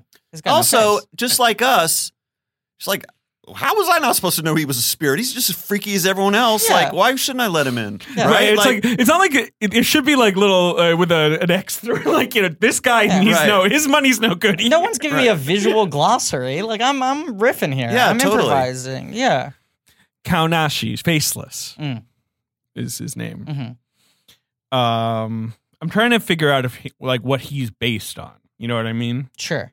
Right. I It's- thought this was. He doesn't exist in Japanese. Yeah, I culture. thought this was Okay. just a Miyazaki Right. like thing he came up with. His face design is taken from a silkworm, Mm. like the sort of the Yeah, little yeah, yeah. pattern on Right. his face. Yep. But he is just a sort of black cloak with a mask, Right. I guess. He's spooky. He is spooky. He's he doesn't the talk. most iconic Image. Miyazaki Right. character other than Totoro. I would Wouldn't you say, say? so. Yeah, Right? I would Yeah. say absolutely. And what, again, this is like where I don't know if the analysis is cultural, psychological, or something deeper, but like, why is this character so fucking iconic and intriguing? What? Yeah. All what he is just this effective? quiet thing. I Yeah. mean, obviously he's going to turn into a monster and eat people and barf Right. gold. Like, that's interesting. Pretty good. but I mean, when he's just and his little. Why is he so transfixing? Like, what? Yeah. For most of the film, I mean, he has the shape of your water bottle sitting here. Right, Like right. for most of the film, he does not have any limbs. Right. He is just sort of like a big mound. Yeah, but if he walks, like a little foot might appear. You know Right. what I mean? When Like he goes he's up sort the of steps. right. Very slender, like surprisingly slender limbs, I will say. Right. Yeah. He's Somewhat feminine. Yeah. And he's, I don't know, what does he represent? Like loneliness. That's the thing, though. Sort of- Well, so I think if you're thinking about all this as a huge economic parable, Right. He is this thing that doesn't make sense within the cogs of he's the an bathhouse. angel investor. He's just Right. someone who can just make money appear out of. But it's all bullshit. Right. He's right. Chris and Sacca. also, he's just modeling he's modeling the behavior of Anyone what- he ingests. anyone he's around. Yeah. Right. He And has- like, yeah. so go ahead. Well, I was going to say, like, he's no face. He has no identity. Right. He Then he eats the frog and he becomes greedy because the frog is greedy. Right. And so, you know, and like starts talking like the frog. Well, he's Right. kind of a sociopath in a way that is scary, where you Sure. cannot figure out why someone is operating the way they're operating. mhm. Which, like, that's what happens when you remove someone's face and you can't read, you know, Right. their emotions. Sure. Yeah, it's like Well, very unnerving. Think about by the time we meet No Face, we've met a lot of unusual characters, Yeah. but they We've all met some funny have fellas. but they all have recognizably more or less human personalities. Mhm. Yubaba is just cantankerous, grumpy, Yes. Right. Mean bossy, boss. Right. tyrannical. Mhm. Yeah. We know we've all Yeah. met Sure. Lady Yeah. Elaine Fairchild. And what's his name? Boiler Room Man. Kamaji. Right. Yeah. Mhm. Crotchety. Rough, Right. crotchety. Nice Right. guy, but Heart of right, gold. Right. Right. Lynn. Lynn, Right. bossy older sister, Right. you know, Haku. Right, right. right. Mean boy that maybe you like. What is this feeling? Right. Yeah. But No Radish Face- guy, like Mr. Cool, Cool, high school radishy, quarterback. man. Yeah. That's Yes. interesting. We should Is he hang cool? That's an out. interesting question. I know, like I super mean, he chill. definitely is like, he seems hard to startle. You know what I mean? I think he's Yeah. very, very relaxed. Right. Yeah. Yeah. But No Face is the most obviously enigmatic. Yeah. And I think you're right. What's a little disturbing about him is, you know, there's no real sense of motivation, I guess, other than just fathomless loneliness Right. and emptiness. Right. I think a thing that is terrifying for a child. Like that's Right. your greatest fear is to end up that way. And everyone in the bathhouse, it exists in this sort of system, like this kind of like greedy system. Mhm. You want to hoard what you can get. There's all the tags. There's the better tags and the worse tag. You know, all that stuff. So when he shows up and he's like, "I'll pay whatever for whatever you could provide," they're like, "This is a bonanza." Right. But Sen is still a child. Does not have thoughts of like monetary gain. Like that's Right. just not kind of in her character yet. Mm-hmm. So that's why she can like totally defeat No Face. Because Yeah. he's like, "I can give you limitless gold," and she's like, "I don't. What am What I do I going to need do with from that?" gold? Right? Right. She's yeah. kind of uncorruptible. Right. I mean, she's like, "I'm here to like rescue my parents and probably learn Right. some valuable life lessons, like about the spirit of work and the collective, all that." But if this is Miyazaki's story about contemporary Japanese culture and the emptiness of post-industrial capitalism, Which it probably is. Yeah. and so we see everyone at their worst when No Face shows up with free unlimited money, Yeah, because they're all yeah. debasing themselves in front of No Face They're and giving No they're Face offering whatever him they platters right, of exactly, food, exactly. and he's right. Yeah. But do you think in Miyazaki's mind, No Face represents an actual economic condition in Japan or a personality of the Japanese? I don't know. I can't Because remember, what's interesting about No Face is No Face isn't really greedy, right? No Face just No. wants just wants attention. love, Yeah, right? Yeah. Okay. 100%. I just can't imagine somebody who would throw around a lot of money in service of seeking validation from others. No, I'm- it makes zero sense. And how far could that person possibly go? Right. You know? Exactly. And the idea of also that kind of person who is so hollow and vacant, whose motivations you can never figure out because there's nothing really going on there, Uh-huh. that people would just fall over themselves giving him anything he wanted. Right. You know, that they would totally debase themselves, that they would surrender all their values. That's why I'm saying this movie is hard to Here's a Miyazaki follow. quote. I Right, can just at the fear of him devouring them. So here's something he No says. basis It's more in about the reality. pigs, but it's Chihiro's parents turning into pigs symbolizes how humans have become greedy. At the very moment Chihiro says there's something odd about the town, her parents turn into pigs. There are people that turned into pigs during Japan's bubble economy in the 1980s. And these people hadn't realized they'd become pigs. Right. Once someone becomes a pig, they don't return to being human. They just gradually start to have the body and soul of a pig. Real These talk. people are the ones saying we're in a recession and we don't have enough to eat. This doesn't apply to a fantasy world. This isn't just, perhaps it isn't a coincidence that the food isn't actually a trap to catch lost humans. So, I think, yes, Right. he Well, I probably mean, is yeah. talking about I mean, what happened to his country. that Right. metaphor is a little easier to read than No Face. It though, is. No, it right? is. I know. But I'm just saying, you know. Do you know what I find very unnerving about the parent pig thing in particular? The transformation doesn't happen on screen, right? No. They don't give us like a Pinocchio thing where suddenly their cut ears. to, Right. right. But when you see them hunched over, Yeah. they are sort of pig-like, Yeah. when Right. they're eating. But it's this fact that they cannot stop eating, right? Yes, I mean, it's just 100, right. shoveling. They can't one hear their thing. daughter. They're That's right. the thing that Right. some switch goes off where they're like, this food is good, and then they become so thoroughly consumed by the food that they cannot hear her, Right. and they cannot stop moving things into their mouth. That it's just like that they're gone. 100%. Spirited Away. Pigs. No Face. Oh, yeah, right. So the emetic dumpling, the vomit dumpling, Right. half of it is used to cure No Face, right? Mhm. She puts it inside him. He just emits. He voids, Right. right? Like just goo comes out of him, basically, right? It's another really satisfying moment of expulsion Right. and Like this movie is purification filled through with vomit. vomiting. Yeah. Oh, So, yeah. This is For a a children- pimple popping movie. Yeah. Oh, totally. yeah. This movie is simultaneously extremely spiritually esoteric serene. and very grounded with body horror and real fundamental substances being secreted from orifices. It's not like 100%. human beings are disgusting. It's what we call full spectrum dominance. Right. And then, with Haku eats the other half of Right. the dumpling. And there's that moment where he's shaking and the blood suddenly Yeah. just Yes. Yeah. whaps against the wall. Yeah. Woo! Has there ever been an American children's film with this much body stuff? Fucking, what's it called? Stand By Me. Has the famous vomiting scene. Yeah. I mean, it's interesting. Animated. Has Yeah. Pixar ever made a movie where people No. throw up and go to the bathroom? Absolutely not. Pixar Pixar kind of skates far away from that kind of stuff. Monsters Inc. has bathroom shit. Really? It has scenes in a bathroom. It has a fair yeah. number of bathroom scenes. Yeah. But it's- Where they there's a lot go of to ba- the bathroom and No, it's more like there's a lot of antics in about those that they hide the little girl in the bathroom. and, doesn't like- count. I'm talking about right? But there's no actual sort of bathroom talk, right? Like no kind of like pee pee poo poo. blood, pee, I understand, Right. Like I throw Yeah. up, spit. because the thing I remember most in Monsters Inc., which is burned into my Ooh. brain forever, is Steve Buscemi, whatever he's called, Yeah. where he goes, Randall he goes Boggs.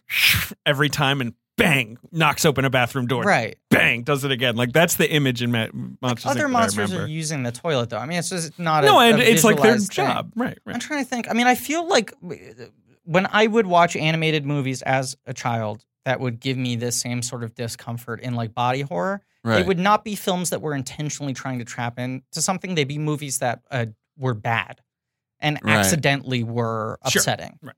Like there are things like the weird Felix the Cat animated movie, Sure, or like the weird like Raggedy Ann and Andy musical. I don't know that. These are like bad animated films that were like failures and were disliked by children that I would watch a lot because my mother was so overprotective that they were the things playing on the few channels that she let me watch. Right. And those movies I remember having physical things that made me uncomfortable. The Japanese little Nemo and Slumberland movie. But those movies are often not dealing with very biological things. Like Ren and Stimpy and Rocko's Modern Life. Those are TV shows, but those come to Right. mind. They have like pus and boogers. Pus and, Oh, really? boogers, Oh, yeah, but interesting. always in a Okay, gross out yeah, way, though. right. It was in was sort way of a, more like, about but in this that. sort of like fetishistic, like, can you believe how like amazingly drawn this booger is? You know what I mean? Right. Like, Right. where But those not- like I mean- painted shots where they're zooming in on a nose. Right, you see like, their pores. Right. And the I guess zits what and I mean, what's interesting about Spirited Away is that of those moments of, like, it's pretty gruesome. Yeah. But it's not done obviously as for humor or shock. It's thematic. yeah, you no, know? no. It's After like this he's- scene is when everything has to calm down and everyone needs to chill out. right. Like it's very violent and sort of everything's been topsy turvy. And after he barfs everywhere, they need to take it easy. Like, Yeah. like the movie has to be very calm now, right?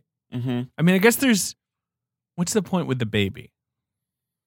The point with the baby? When is she with the baby? That's before she goes on the train. Yes. Right, like this is all Right? happening. Yes. Like it's like after this, she gets summoned to Yubaba's office. Yubaba's yelling at her. There's the pile of gold that turns into mush. Right. But like, there's the thing where Chihiro's with the baby in the baby's padded room Right. Mhm. and scares the baby with her hand, her dirty hand. Oh, I forgot about that. Right, Yeah. because the baby lives in this like totally The baby's hermetic a bit of a world. germaphobe. Right. Yeah, right. Well, the mother has convinced the baby that like the outside, outside world, world is is terrible. right, yeah. right. Right. Because the whole Yubaba. like and right this and Haku is being attacked by the fucking paper creatures. yeah. That rules. Uh-huh. Yeah. You see Haku in the distance, like Mhm. and then it's like right on you, and it's really visceral and horrible. Yeah. But when Zeniba arrives and she transforms everyone, right? Mhm. Well, you should explain that Zeniba has transferred herself via a hologram into being one of these paper Sure, she sort of birds astrally projected herself through a paper has airplane. attached herself to the back of Chihiro, unbeknownst to her, so that she can gain access to Yubaba's apartment sanctum, and right. and look around. where she suddenly creates mayhem. She Right. turns the heads into the baby. She Right. turns the baby into a mouse. Right. She turns the harpy Harpy creature into a little fly. But Yeah. like a total cartoon. I mean, again, Yes. this is another moment where it's like, I've given up trying to understand what mythological world we're in, but it's also like, what kind of cartooning are we doing it's here? a totally Like, different this looks visual like a style. Disney- Yes. Right. Or not even Disney. This just looks like a Saturday morning cartoon The bird. little mouse, especially. Could Yeah, be right? Right out of Kids, Cinderella. Yeah. Right. Yeah. But it's so crushing when Yubaba sees the mouse and is like, "Get that out of here! What the it's a mouse. Right, It's disgusting." And Chihiro's like, "You don't recognize that?" And then just tails off, and the mouse looks so sad. And then they just leave. You know what? When you're asking, like, are there other animated films that deal with that sort of body horror? Right. I think the thing that I feel like would affect me as a child, I can't think of other things that are that visceral and biological in that sense, but it was always the when people's bodies change. Oh. You know? So anything where someone gets stuck inside another person's body, but also anything where like their body gets morphed in any sort of way, Mhm. gets mutated, Mhm. gets affected, Mm-hmm. where there's some sort of like corruption from the outside. Pinocchio, when they all turn into. Freaks me the fuck out. Well, yeah, because Well, and the You're a kid, you transformation to don't- pigs feels Yeah. sort Right. of like, you know what's coming. If you're a kid, you know what's coming. Your body is going to Right. go through changes. But right? this movie's got like a ton of that. Yeah. Yeah. Most of these characters have at least one transformation. Well, Yeah. she's Whether in it's a by choice liminal or space not. between childhood and adulthood, right? Right. Like, so she's gonna have some crazy changes coming on. I think that's that thing. I mean, once again, speaking just as someone who was an incredibly terrified child, I think it was just like, this is already so overwhelming. I don't want anything to change. Right. Right. Yeah. I just got a footing on this. I'm going Right. to lose my voice. Right. You know, I'm going to have to shave. Like, what the fuck are you Hair throwing coming at out me? every which way. All of that. Get it Yeah. out of here. You know? Pimples. Yeah, let me just stay here. Yeah. And also, the adult world is mean and Yeah. hard to like figure out, and you gotta like just be strong. My and you parents don't- seem tired. Yeah. Right. Yeah. I've told this story, I'm sure, before on the podcast, but it's a thing that probably like kind of broke me as a human being. In many ways, you could look to my current lifestyle and extrapolate how this affected me. Mhm. When my mom was pregnant with my sister, so I was 8 going on 9, and my brother and I had shared a room, and now we were going to get separate bedrooms for the first time. Oh. Because we had a third kid. We Right, yeah, yeah. had to get a bigger space. So my mom asked me what color I wanted my walls to be. And I said I wanted the cloud wallpaper from Toy Story. And my mom said she would not let me do that because I wouldn't like Toy Story for much longer. Whoa. That is crazy that she said that to you. Right? Like when she's like, I know I you don't like know, it it's right like- now, Yeah. but And you I- got like 2 more wallpaper's years is stuff. an investment. Like, how much was it? Was probably a lot of money to buy that wallpaper. Sure. But she did break it down in those terms. I said, Right. what do you mean? And she went, look, I know you love Toy Story now, but you're 8, and soon you're going to be 9, and maybe you'll still like it when you're 10 or 11. But when you're 13, you're not going to want to live You're in a going to Toy be Story room. embarrassed. She's worried that you're going to be embarrassed Correct. as a I don't teenager. know. I kind of side with your mom on that. I broke down crying. And I live in an apartment that's 90% Toy Story Right, memorabilia. Really? Yeah. Like, I mean, it's like Is my... Toy Story good? It's my okay. favorite. It's He's the wearing best. a It's the Forky best. hat. It's a master. I'm wearing a Forky hat. Oh, from the new Toy Story. Yeah. Toy Story's a masterpiece. You should watch it. I think you'd like it. I don't know, man. I don't want to go dumping on Pixar. I know you don't it's like kind of my Pixar. wife's job, but I know. Yeah, Emily is. But I like, feel like speed back with with, with these Yeah. Pixar movies, that's kind of what I'm talking about. The Entertainment Weekly thing of like, God, Toy Story is just such a satisfying instantiation of the art of storytelling. This is a flawless machine delivering emotions. Okay, but here's my whole take. I'm not going to get into this because I do Please, this in let's every not. episode. All right. But that the Toy Story movies are about existential meaningless. They sometimes are. I think the Toy Story movies are pretty good. I think they All always right. are. I think they're they're about all right. these characters having to I reckon don't with know. the fact that they have no reason to be alive. There's stuff to talk about with Toy Story. I don't like him as much as him though. All right. But the point is, in some ways, I think my mother saying that to me probably caused me to, out of defiance, Yeah, I see what you're saying. Never let Like, go. I'll never let go of Toy Oh. Story. right. And I can empirically, like as an adult, rationalize why I still value them as movies and all of this. But I also think that concept terrified me so much. Her telling me, fundamentally, there are things that mean the most to you in the world right now Yeah. that you will not only Yeah, not that's heavy. care about Yeah, later, right. You won't like them. you will be embarrassed by the Yeah, fact yeah, that yeah. you Right. ever That was a liked heavy them. lesson. It freaked the fuck out of me. Oh. Yeah, and I I think get that kind of thing of like you will change, the things you care about will change, your name will change, you know, all these sorts of things. I had the same thing with starting fires, They told you you would grow out of starting fires? and I never did. Okay. So he gathers all of the sort of she gathers, sorry, all of the sort of broken creatures, right? Mhm. Island of Misfit Toys. Yeah, Mouse Baby, Mhm.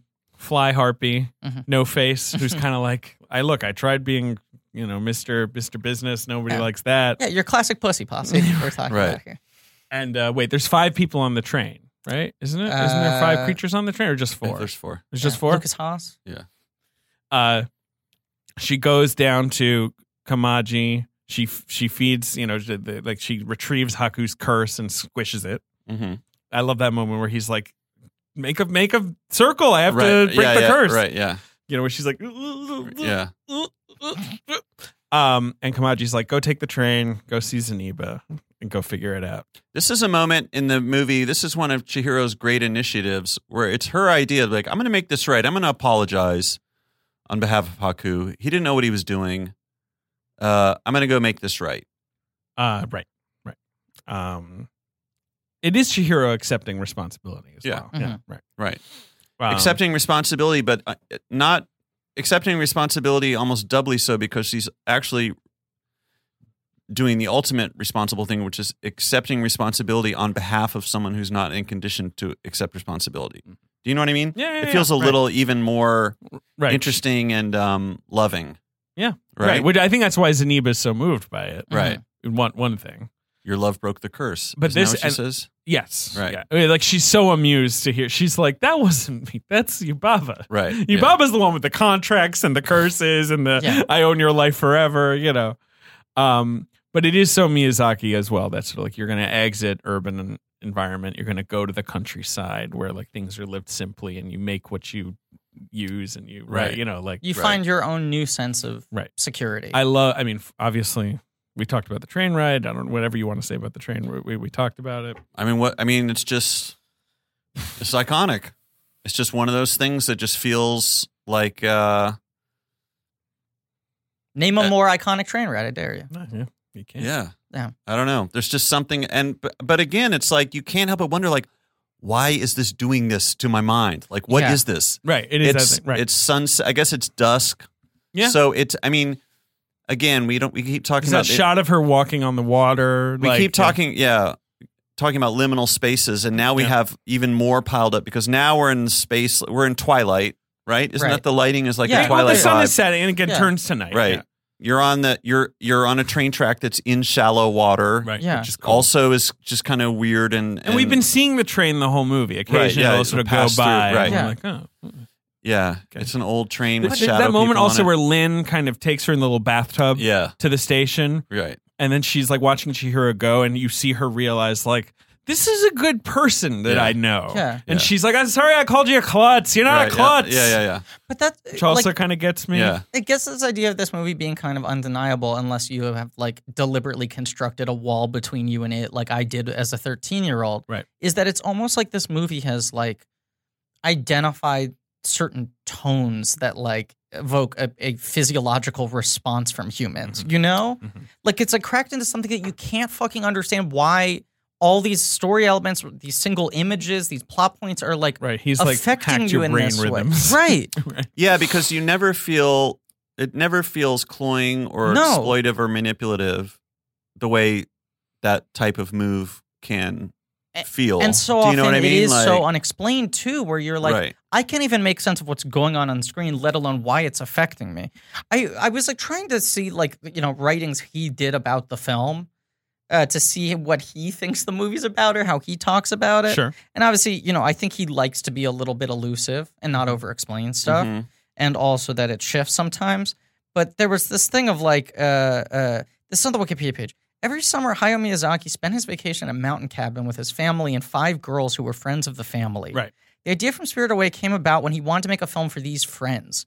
Miyazaki had previously directed films for small children and teenagers, such as My Neighbor Totoro and Kiki's Delivery Service, but he had not created a film for 10-year-old girls, which is such a weird... But that moment of adolescence is what he's Right. right. But also the great thing about that story is he kind of thought these girls were idiots, right? Right. These are the He's girls like, who were just they really like, need to learn about scrubbing. right. Well, and he said exactly. for inspiration, he read shoujo manga magazines like Nayokashi and Reborn, the girls left at the cabin, but felt that they only offered subjects on crushes and romance. Right. When looking at his young friends, Miyazaki felt this was not what they, quote, held dear in their hearts, and decided to produce the film about a girl heroine whom they could look up to instead. And then, like, the movie then generates out of the fact, like, he wanted to produce a film for 2 years. He had 2 previous proposals. One of them was based on a book. He had a third proposal that was about a bathhouse. He was interested in the bathhouse because he was always curious about what happened behind the door that was making the bathhouse run. Right. And then this crazy line here. And sometimes I wonder when they, like, attribute quotes to Miyazaki if they're, like, simplifying what he said, because they make Sure. it sound like he's a man who only ever says like The 5 coldest, words most a week. frightening thing. Right. Miyazaki did not want to make the hero, quote, a pretty girl. Right. At the beginning, he was frustrated how she looked, quote, dull and thought, quote, "She isn't cute. Isn't there something we can do?" As the film neared the end, however, he was relieved to feel, quote, "She will be a charming woman." Squad goals. What a weird thing to say. Sure. Yes, I am relieved. She will be a charming woman. But that is, I mean, when you watch the documentaries about him, it is sort of him staring at an image and being like, no, I'm not, like, life is not being evoked here. Right. Like, you know, Yeah. like it's just not, it needs to move differently. There's Right. something wrong. The eyes need to be different. Right. Like Yeah. he's sort of like, that's his obsessive, like kind of blank checky. Right, but that he was sort of like, I need to figure out how to make a movie about the inner lives of these girls. And these magazines can't explain it to me, and these girls can't explain it to me. Right. And it can't be about having crushes and Right. like, right. Being yeah. I don't know. Right, but then also like his insistence on like she can't be like too adorable, Right. you know, but I also don't want her to be unappealing. Right. That he's like going for this like weird like sort of dog whistle tone in the middle. But she's pretty adorable, right? She's very cute. She's one of a She's character I really Find very her to be a strongly charming to. woman. Yeah. But especially, as I said, like just the train that it's like you're seeing her be quiet, sit in her thoughts. These are not things that teenagers do, really. So Right. They're younger than right? Like, contemplate the world around her, but also just sort of be quiet. It's just weird to see a lead character And be also, quiet. she's comfortable in a space. Right. She's literally surrounded just by sits these down, incredible characters. and no face is like, okay, I'll sit down. chilled with you. out, like, Right. and then the And they- mouse and the mouse and the bird. They get to the train station. Almost everyone's gone. There's the lantern with the foot that Right. hops to Hopping you. lantern. Right. But then, like, when they get to Zeniba's, she's like, please, can you change them back? And she's like, they can change back whenever they want. That curse is over. Right. And it's like, right, they're sitting in it too. They're like, yeah, I don't think I'm ready to be a baby yet. I think I need to like run on a little spinning wheel for a while and make like a magical hair tie to strengthen the bonds between us. Right. That's what she gets from Zeniba. Why is Zeniba also living in a Western style kind of fairy tale cottage? I don't know. Why are Yubaba and Zeniba both kind of westernized? Right. British or European? Yeah. That's a good point. I don't know. Yubaba. She has, let's see. I don't know. No. She is stylistically different from everything else. Right. Which I Right. guess is maybe just, I love that her phone is a skull as well. Oh, Don't forget about that. I forgot about that. She grips a skull and then yeah. the skull's like, oh, right. Yeah. Yeah. It's pretty great. Yeah. That's one of those things where you're like, oh yeah, that's pretty great. Yeah. Like that you remember that there's just a shot in Spirited Away of like 7 giant chicks, in a bath. It's just a shot for like 1 second. You just see the big chicks Oh, yeah. like taking a bath. Yeah. The And, like, heads were that's the just- thing I couldn't the get heads. over. Where I was like, there's a movie where this happens? Yeah. Right. Yeah, I mean, whatever. I love this movie. I like that it just calms down. Yeah. Mm-hmm. And then Haku is there to fly her home. That's The That- shot of him, like in all majestic Japanese sea Waiting- dragon glory. waiting outside the cabin. It's a real glow up. Yeah. And she remembers. She And puts she, it as they're together. flying, she's like, right, you're right. He was the podcast. Right. And the scales fall from. We already talked about that. Right. I mean, Yeah. it's so Big jump emotional. ahead. Yeah. After that, it feels like she's indestructible. That's why, like the Right. climax is that's the climax. Like the pig thing is like just a little coda. Like you already know. Like That's wrapping there's up. no problem. And She'll she doesn't be fine. hesitate. She has the Right. answer She's fully immediately. confident. Yubaba's sort of like whole intimidation thing is kind of over. Right. Well, I think part of that is because in that moment, she's in remembering something about herself. She's answering a question about herself. She's one step Right. closer to understanding who she is, right? And she is like firmly 2 feet, like one in each world, right? Like Right. she has that kind of, that's sort of her magic power. Yeah. Right. She's a Ghost Rider. She's the only one who can walk both worlds. Right. Yeah. She's Blade. She's a daywalker. Yeah. Yeah. It's great. Yeah, she realizes the entire test is bullshit. She rejects your premise. Right. They None of all those turn pigs into are her guys who parents. are like, you did it. Right. So here's my question. And then she walks away and everyone cheers. But here's my question. The very ending. The end of the movie. Yeah, I want to dig into I this. want to dig into this too. I know exactly what you're going to say. You know what I'm about? The Go moment ahead. in the tunnel. Go ahead.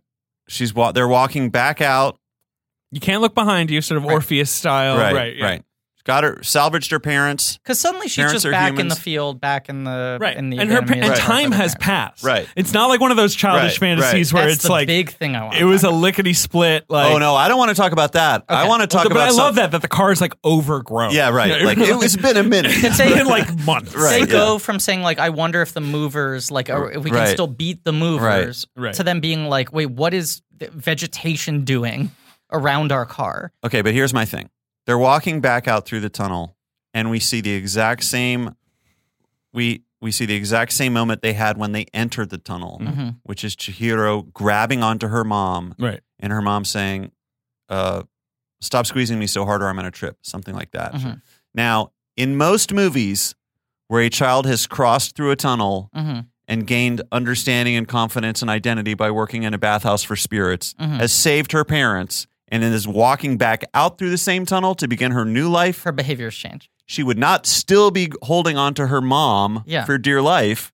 She would be walking independently, comfortable, Yeah. loving her parents, but feeling safe and secure without having to hold The on to way them. I interpret this is that it's her relationship with her parents is entirely. She's glad to have them back. Right. Like that. She's like, right. Like that's why she's grabbing on. It's not out of fear. It's out of like you're here. I, Right. I like think, you're real. I think there's another thing too, which is that her journey has given her an understanding of the adult world. It has not fundamentally changed how she is going to behave. Right. It is just her understanding of what is inevitable and what she will become. This movie, her experience in the bathhouse is like your experience when your parents have a cocktail party and you're supposed to be in bed, Yes. and then you come out and listen at the door, Right. And you listen to what adults are really like, Right. Yeah, Right. exactly. And you're like, I now understand it, and I'm going to go It back to doesn't bed. mean I'm an adult, I'm going to continue being a child. right? Right. And right, I think right. she comes out of this I fully still get deciding. to be a kid. Right. Right. I certainly see the value in being a kid. Right. Like, I'm in no rush to get there, but at least I understand it now, and it scares me Right. less. And like with Haku, she's like, "Will I ever see you again?" And he's like, "Definitely." Right. And you're like, "Don't know what that means or how that means, but sure, okay." Yeah. You know, Right. you have these. Does she keep her memories? Like, is it gone? Is it Right. sort of part of her, but she can't remember all of it? I don't know. You know. They don't explain that, and they don't explain the passage of time. And I love their parents are like, what is this, some kind of prank? The kids put Leaves. leaves and dirt and dust on your car? We're gonna go leaf that guy's car. Yeah. And then they just Right. drive away. Like, the movie's over with all these questions of, like, how long were they in there? And then there's one of those great songs where it's like, oh, Yeah. But I love that it doesn't answer this, but I also love thinking about, like, do they arrive at their home and it's like, you know, The movers are like, "We've been trying you every day for the past 2 weeks. we What reported you happened?" dead. Right. You didn't show up 8 months ago. Right. This building is condemned. But honestly, even within the chronology of life at the bathhouse, it couldn't have been more than a few days, was it? No, I think it's been months.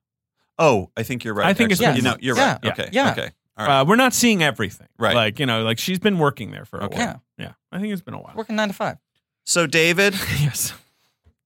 Yeah. What's up? what is it about this movie? Solve it for us, David. Oh, I mean, we've been doing our Solve best. it, David. But for you, I just mean for you. This is one of your favorite movies, right? Yes, it is. Yes, it is. Yes, it is. Top 10? Yeah, 100%. There's just no question. Yeah. So, what is it? Well, I mean, we were talking about about liminal spaces, Right. penumbras, Right. foot in each world. Mhm. Right. So maybe it's that it partly sort of evokes that for me, like that sensation of being a child, that sensation of growing up, of like things being unknown and discovering the unknown. Uh-huh. I don't know.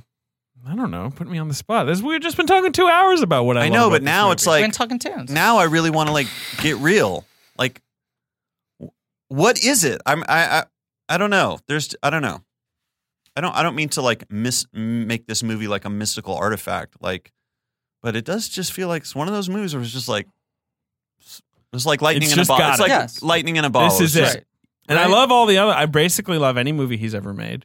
Right. But this is. But my they're not favorite. like I've has- seen a lot yes. of them, and a lot of them are great. But it's like this is like on a different level. Yeah. There Don't is you a think? weird power retained in this movie, and unlike the other movies that I think I have seen that have that sort of like magic, lightning in a bottle quality, Mhm. those movies are less elusive in their meaning.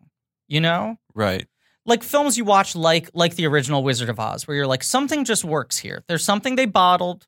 for how much you've heard about how disastrous the production was, you know? Right. It works better than any other adaptation. There's some quality that movie has that the books don't have. Not to say it's better or worse. Right. But there's some power there. Yeah. But that, as a similar type of story, is a far more literal version of a fantastical movie. And so Yeah, this movie it doesn't- has right, that yeah. weird artist lightning in a bottle thing, which is then intensified by the fact that it's animated, so that there are no mistakes. Nothing is by chance. Right, Nothing right, is right. this happened on camera. You know, this right. didn't work. Right. Everything is the conscious decision-making process of people's hands and their brains and their thoughts and feelings and all of that. And then you add on to that that lightning in a bottle is happening on a movie that is, by its very design, kind of obtuse Right. It is obtuse and dealing on It's sort of a incredibly subconscious, rewarding, unconscious level. infinitely rewarding.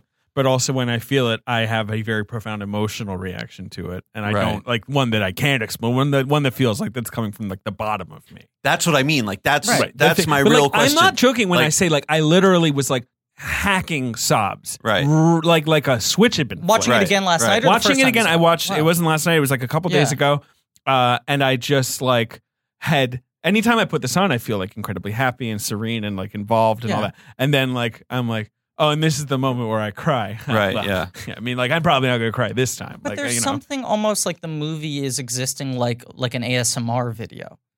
Like it's like triggering something. Well, that's what that you're you saying with can't the even brainwave fully- thing, like where it's the like it brainwave somehow thing. has like found some biometric frequency for you that you didn't like you know what I mean? Like Right. it's permeated your consciousness. There's something about like the combination of like the story and the images and the sounds and the music and all of that just like hits you in some weird place in your spine.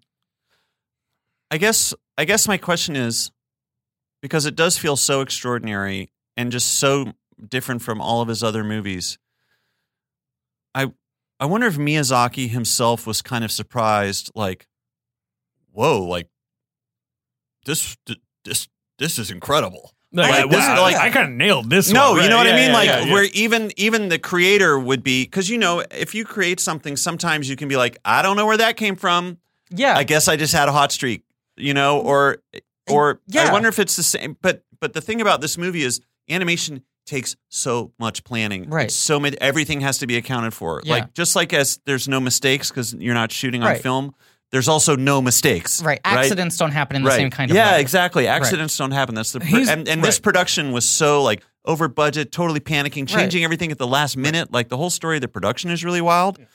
And the fact that it wasn't like post Princess Mononoke, he's like, cool, I have my blank check now. I can do whatever I want. No. Time for me to make my masterpiece. No, That he was like, I retire. Mononoke's yeah, it. yeah. After Mononoke, he was like, well, I think that's the best I can do, That and I was think his it's mic time for drop. me to be. Right. I'm over. And then when he came back to it, he was like, I don't know, should I adapt a book? I'm Right. interested Yeah, in right. bathhouse doors. What about these girls I vacation with?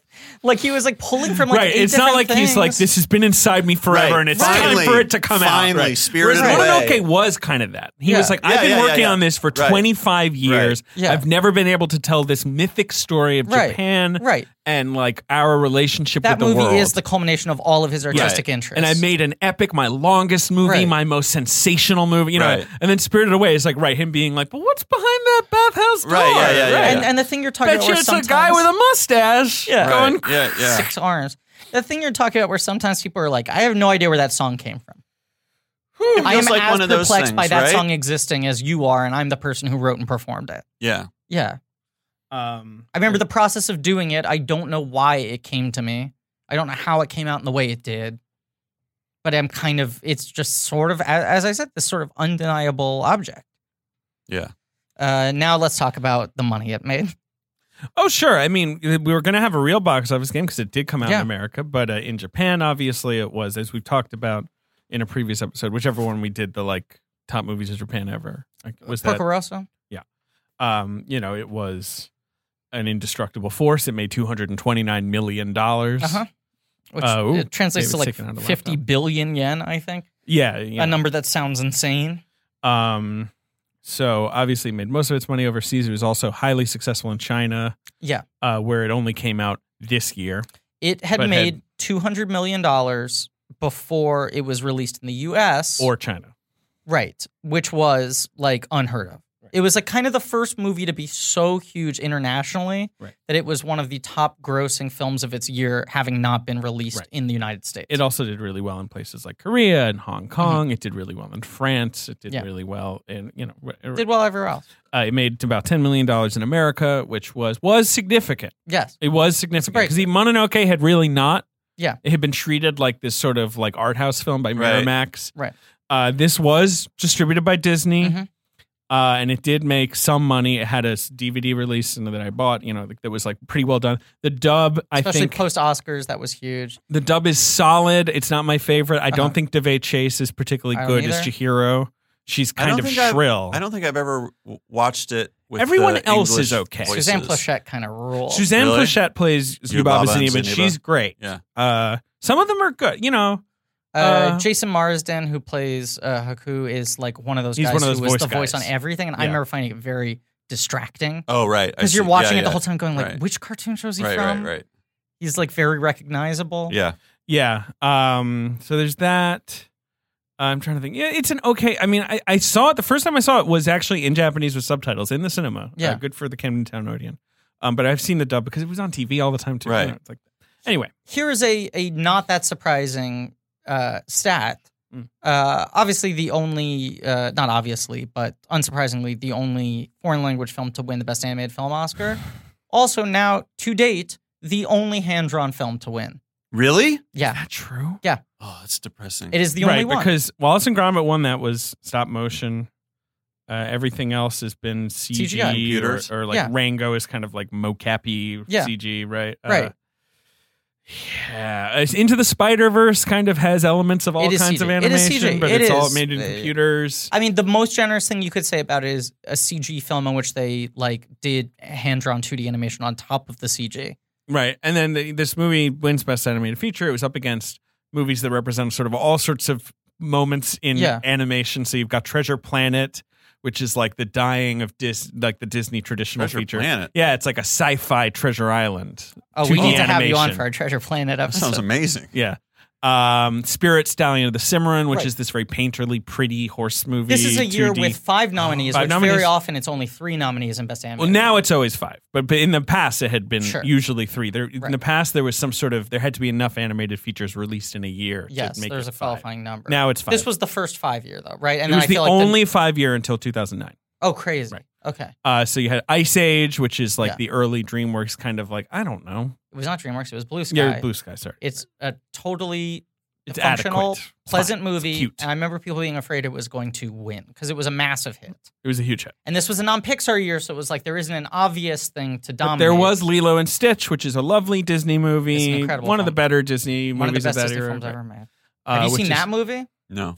That movie is the closest Disney has ever come to doing Miyazaki. It's a pretty cute movie. It's Really? pretty great. Yeah, a little Hawaiian girl meets an alien. They have, But it adventures. is a film about like childhood loneliness. And it's about All a right. child being raised by her older sister after the parents die. But I remember it was the And- first award of the night. Yeah. Cameron Diaz presented it as the sort of standing in for Shrek, I think. Yes. I think she has presented Best Animated Film 3 times. Yeah, she if does I'm it a not lot. mistaken. Is she in Shrek? She is Princess Princess Fiona. Fiona? How could you not? Oh, Fiona! Ah, Fiona! I've rescued you from the tower. Fiona! Like they do in Disney movies. Smell my farts. Exactly. But I remember she Get in my presented belly, it. Fiona. I was like, and Spirited Away won. Yeah. There was sort of claps. Miyazaki obviously was not there, and she Right. was like, okay. And you're sort of like, something significant just happened. And Yeah. it's just sort of like, we're just going to move on. right. Yeah. Anyway. Especially after Shrek wins the first year. Right. It's like, oh, we've honored like the totemic figure of animation with that was the big an thing. award for is his like great film. the stats that people always throw out, like, well, Hitchcock never won an Oscar. Right, Kubrick yeah, yeah. never won an Oscar.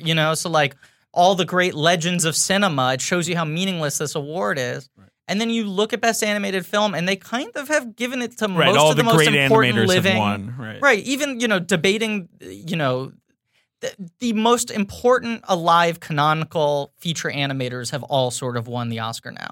And then you throw in a couple people like George Miller, and like Gore Verbinski and people who are kind of overlooked in live action. Like most of Tim Burton and Wes Anderson's. Tim Burton's only Oscar nominations come from animated, even though those 2 films aren't very good. Most of Wes Anderson's nominations come from his animated films. It's an odd phenomenon. That category has kind of mostly gotten it fairly right. Here are the 5 films, though. September 20th, 2002 for the box office game. To a good box office game. Spirited Away opens in 18th position on 26 screens. Okay. So it's not in the top 5. Number 1 is a comedy that was kind of a phenomenon. In September of 2000. Do you remember this movie? No? No, I What? never saw it. But it felt like a movie where you were kind of like, we kind of have to go see that. But I guess I remember It was kind of a it crossover being moment around. for this kind of September moment. 2002. I'm sorry. I was thinking Shadow 9/11. This is September of 2002. That's right. And it felt like a watershed thing. Right. And it is it a big star? No. It's not. No, it's an ensemble comedy. It has big actors in it. It has big actors But it is in an it. ensemble comedy about life in a community. It's like a big, broad, kind of, talky, goofy comedy. There were a bunch of sequels and spin-offs. Okay, this is the first one? Yeah. Is this its first weekend? Second weekend, What's it doing this weekend? 12. So what did it open to? 20. This is all important for me. 20. Okay. And what's Versus 75. the final gross is 75? Yeah. But it gets a bunch of sequels. Oh, is it Barbershop? Barbershop. A movie Same that I story think as is Barbershop. really good. Good movie. Barbershop's a great movie. It Yeah. rules. And It's a but do you know what I great mean? Like movie. when it came out, everyone was kind of like, "Oh yeah, this is like a big deal." Yeah. Like you know what I mean? Like this kind of a movie hasn't come around in a while. I remember that had buzz. Like it was like they kind of buzz might have something cuts. special here. It does have buzz cuts. I watched it again on TV recently. A movie good. that It's fucking great. slaps. It's a good. great The movie. sequels are mostly kind of like I think 2 is pretty good. 2's got some bullshit in it. 2's pretty good. We know where I stand on Beauty Shop, unfortunately. Beauty Shop's pretty good. Barbershop 3 even is watchable. Malcolm D. Lee. Haven't seen that one. Yeah. The first one rolls on. Tim Story directed it. Yeah, his Director best of film. Fantastic Four. Number 2, Mhm. the kind of movie that would be on Netflix now. It would go straight to Netflix. 100%. 100%. It's a comedy Mm-hmm. about 2 older actresses who are both big stars. It's kind of like one The of those Banger Sisters? the The what? The The Banger Sisters. Goldie Hawn and Susan Sarandon Right. are like 2 former kind of groupies, Yes. right? Like they were like wild it must in the be based 60s. on what were those? I know what you're okay. Yes. Got it. Yep. But the idea is now Susan Sarandon sort of sold out and become Right, domestic. she's suburban, Right. right, like lame-o, and Goldie's still like wild. She's like, we comes- gotta, don't you remember when we used to like, party The and Right. have posters, sex? both of them with their tattoos. Yeah, their tattoos like form a heart. Right. Oh, But aren't they like they're not, their last names aren't Banger, right? I don't think so. No. But that movie's kind of a flop, and then Goldie Hawn doesn't make another movie until Snatched. Is that right? Yeah. Like not a People single were like, movie? oh, maybe Goldie Hawn never makes a movie ever again, and then she's done one since then. Yeah. really? 3 years ago and has not worked again since that movie. No, she played Mrs. Claus in the Christmas Chronicles. It's a cameo role. I'm sorry, she plays Mrs. Claus Yeah, in because the... Kurt Russell is Mr. Yeah, Claus. I know, but I didn't know she was in it. It's a cameo. Wait, are they married in real life? Yeah. For a million years now. right. Yeah. Yeah. Anyway, I remember that being kind of hyped at the time with like, hey, Goldie Hawn, like respect. And it came out and everyone was like, It was supposed to be like a comeback for her. Like, remember Goldie? We all loved her, and then she just disappeared. number 3 Yeah. is a phenomenon of 2002. Number 3. Just probably one of the craziest phenomenons. My that Big we've- Fat Greek My Wedding. Big Fat Greek Wedding. In its 23rd week. Yeah. 23rd week. Yeah. In its 23rd week, it has made Wow. $124 million. It is the most absurd box fucking- office phenomenon of all time. We don't talk about A it. fucking Really? TV sitcom movie about like a Greek lady marries a non-Greek guy and her Greek family. Why did everyone go so crazy for it? It was just one of those things where like, it came out, everyone was kind of like, reviews were, if there were reviews, they were like, it's cute, and then just week after week, just built up buzz. There's nothing will ever nothing will happen like that ever again. No, It's nothing will the ever box happen. office equivalent of lightning in a bottle. Yes. Like we were talking about Right. Spirited Away being the artistic lightning in a but bottle. there was something about it where it's like, I remember because my dad and I would read the box office together when it came out, and we were looking at like the long box office list in Variety, and he was like, "Whoa, why is My Big Fat Greek Wedding's per screen average so high?" Right. Like in its first weekend when it came out, he was like, "That movie's overperforming for what looks like a very banal sitcom pilot." Right. And then 7 months later, It ran in theaters for it a had full year. outgrossed. Really? Yeah. Yeah. Oh, that's 52 weeks. awesome. Yeah. Is it good? It's perfectly charming. Is it the funniest comedy ever made? Yes or no? Yes, Oh, unfortunately. yeah, of course. All right. I mean, the wedding is big and fat. All right. Yeah. No, it's fine. I remember seeing it on a plane and laughing. I don't know. I haven't seen it since then. Sounds good to me. That movie would not have a chance to perform that long No. today. Right. People were seeing it, like, especially old people were going out and seeing it multiple fucking times. And taking their kids or taking Right, their yeah. friends. Or, My grandma, I think, saw it twice in theater. its highest grossing weekend was its 20th weekend. You know what I mean? It never hit number one at the box No, office. it was That's number the way- 2. but It made that's the way to $14 do million. it. That's the way to do it. But I remember the way that Entertainment Weekly talked about it was it came out the same weekend as The Scorpion King, the first Dwayne Johnson vehicle. Sure. And The That's Scorpion right. King in its first weekend makes 40-something. 36. Okay. I have it right here. And Big Fat Greek Wedding in its first weekend Opened at 20th. and made how much? $590,000. Right. And they were like, the big story was how well Scorpion King had opened.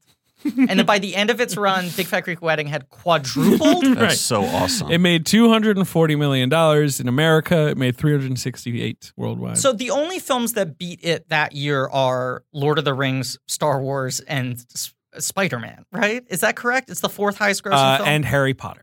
It was the 5th highest. So it's literally like the 4 biggest franchises. yeah. And then the Greek wedding. And then the Greek Wedding. And then, like, what if, like, a 35-year-old lady married a, like, non-Greek guy? It's not that ludicrous. Like, the crazy thing she did was married a like, an Irish guy. Right. Like, and the Greek family is Was like, her family like freaking out? Like, why aren't you marrying a Greek He's guy? a vegetarian. They don't know how to deal with that. I can see this movie making $1 trillion. I didn't know he was a vegetarian. It was kind of one of those movies also where, like, my Jewish relatives were like, you know, they're kind of like us. You know, like, we're like I can like, relate. They're sort of like Yeah. our people, these Right. Greeks. you know? everyone's I culture. guess we're not so different after all. But the other crazy boy. thing is she never is able to replicate it. She No, never not at has all. another hit. She finally, after 15 years, is like, fuck She it, I'm caved doing and Big make- Fat 2. Right, yeah, and it right. performs the exact way you expect that movie to perform. Like it does what you expected the first movie would have done, Really? which is like, oh, it like held on pretty well and did like 40 million. It made 60. It made 60? That's kind of nuts. The crazier phenomenon with Big Fat Greek Wedding is the movie comes out. The movie happened because Tom Hanks is married to Rita Wilson, who's Greek. And it was like a one-woman show that she did or She something, came out of the right? Groundlings Theater. Right. And She it was a her Groundlings one-woman person. storytelling show, and Rita Wilson wanted to see it. They saw it, and he was like, oh, this is funny. She could let's hire her to adapt it. And they hire like a sitcom director to make the movie. And it was just like Tom Hanks's little, like he was throwing someone a bone. He had enough clout to give someone. Are you serious? 100%. They're the producers. It's because his wife was Greek, and she brought him to the show, and he was like, "Yeah, why not? I'll let this woman direct a movie." Oh my god! Or write She didn't a movie. even direct it. No, They starred hired a it. sitcom Ed director. Zwick, Joel Zwick. Yeah. Not Ed Zwick Not of Ed Glory. Zwick. Yeah, right. But the movie comes out, right? It got a little attention because it was Tom Hanks. My dad was like, "Is that why it's doing well?" But when it just seemed like, "Oh, this will be like a solid little indie programmer. It'll make $1 million, couple million. You know, end up maybe if it's a really big hit." It ends up at like 9 or 10 It was or released whatever. by, I think, IFC. It was I think released it, like, by IFC. funded IFC Right. for years. So within like 2 months of the movie coming out, maybe even less, CBS was like, you know what, this could be potential for a good sitcom. So they bought the rights to make it into a sitcom. Because they were like, well, the movie's not going to do great, but the value is Right. you could adapt this into a real sustainable. Right. And then a year later, Yep. the movie was one of the highest, it remains the highest grossing romantic comedy of all time. Sounds right. And Really? yes. Probably. And suddenly CBS was sitting on the rights to make a TV show out of it. And they did a TV show where everyone except for the husband returned. Like the biggest movie. Right. Now John suddenly, Corbett was like, no thanks. But every other cast member was on it. Right. And the biggest movie was now suddenly on television every week, a new 30 minutes. Yeah, but it got canceled right away. The first week, the ratings were humongous. Right. It was like the MASH finale. And they were like, no show has premiered this 23 huge million viewers. in What? right. And then by 6 weeks later, it was canceled. Yeah. Yeah. But it went from being People like, saw it and they were like, oh, it's just the movie again? No, don't worry about it. but even a year later, people were done with it. It was like, people were like, never has there been a more sure thing on television. Then it premieres bigger than she their follows me on expectations. Twitter. Should we get her on? Let's get Nia Vardalos on the Oh show. my gosh, yeah. Are you kidding? Hmm? She might not. Well, maybe, I don't know. Maybe it's tough to talk about. I don't know. It's fascinating. She hosted SNL. She got nominated for an Oscar. She made 5 more movies. Yep. And none of them ever had that kind of But impact. she's probably, set forever. Yeah. Anyway, that's the story of the third movie. The fourth movie is about what if like Antonio Banderas and Lucy Liu faced off in some sort We're of gun talking about scenario. Ballistic X versus Sever, and I Right. wish you'd give me fewer clues. I just feel like after all that, we kind of need to. Sure. Speed Also, up. I don't know, how do you fucking define Ballistic X versus Sever? It's based on a Game Boy Advance game. Wait, is that phrase you're saying the name of the movie? Ballistic, colon X versus Sever. It is based on a Game Boy Advance I don't even game. know how to process that as language. I believe the movie came out before the game did. Like it Maybe was, right Oh, around the okay. same time. but like they had option. They were like, this game's gonna be so fucking huge. We got to beat it to the punch This with is a going to movie. be my big fat Greek wedding of games. Yeah. Ballistic X versus Sever. And I remember that poster. And it's one of those things where it's Yeah. like, that's right. They're finally going against each other. Antonio Banderas. Right. Lucy Liu.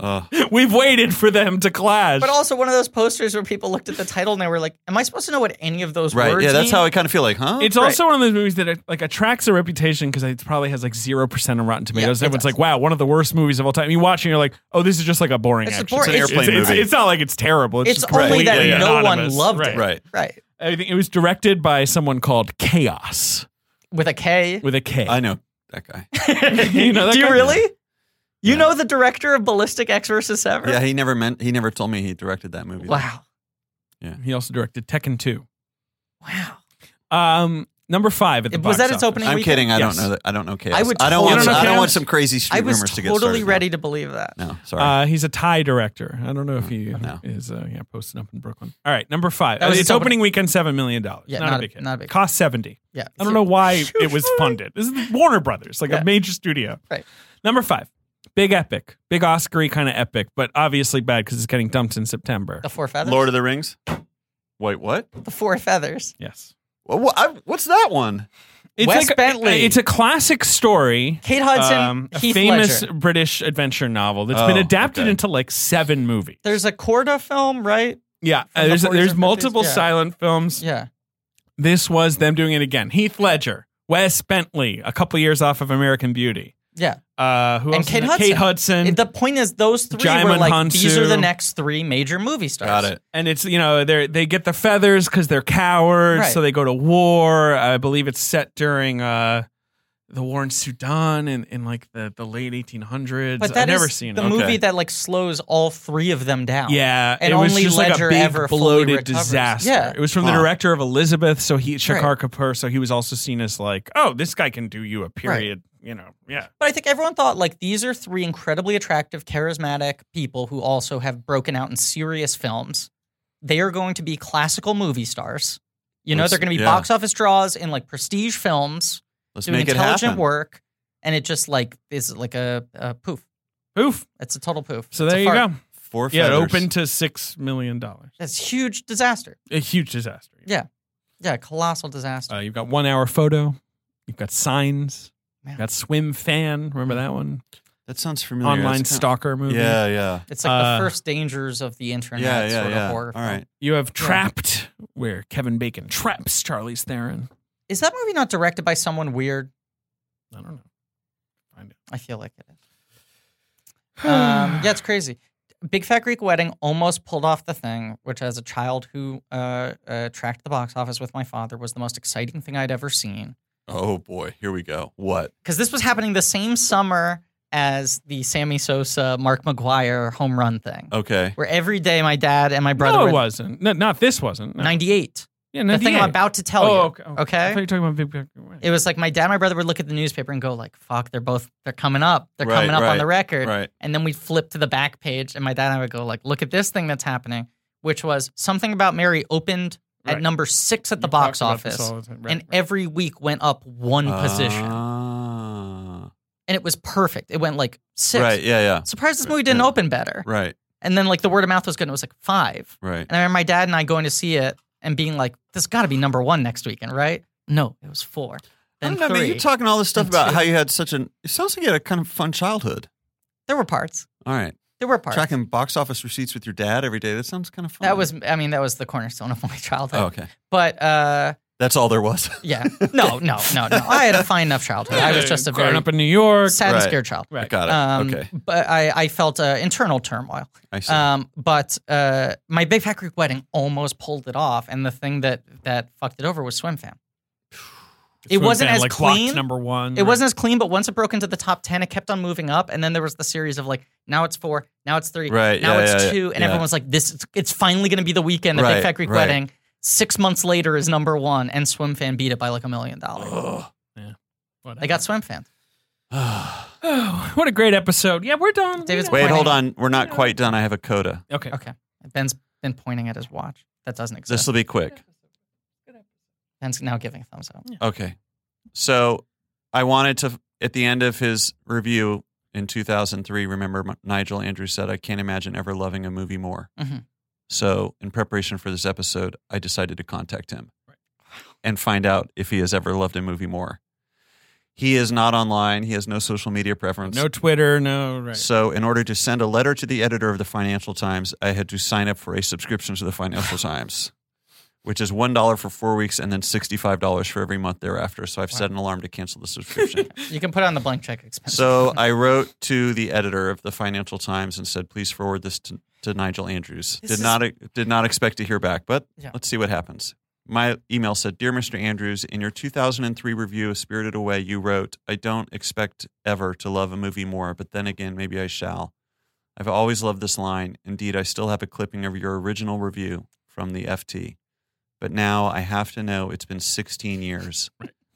Have you found a movie you love more than Miyazaki's? Best regards, David Reese. I got an email from the letters editor, said, please find Nigel's answer below. Best wishes, Nicola. His answer, no. Are you kidding me? That's still the best. Pure magic for grown-ups and children alike. At the same time, like so many, I wouldn't want to be stranded on a desert island without Vertigo and Citizen Kane.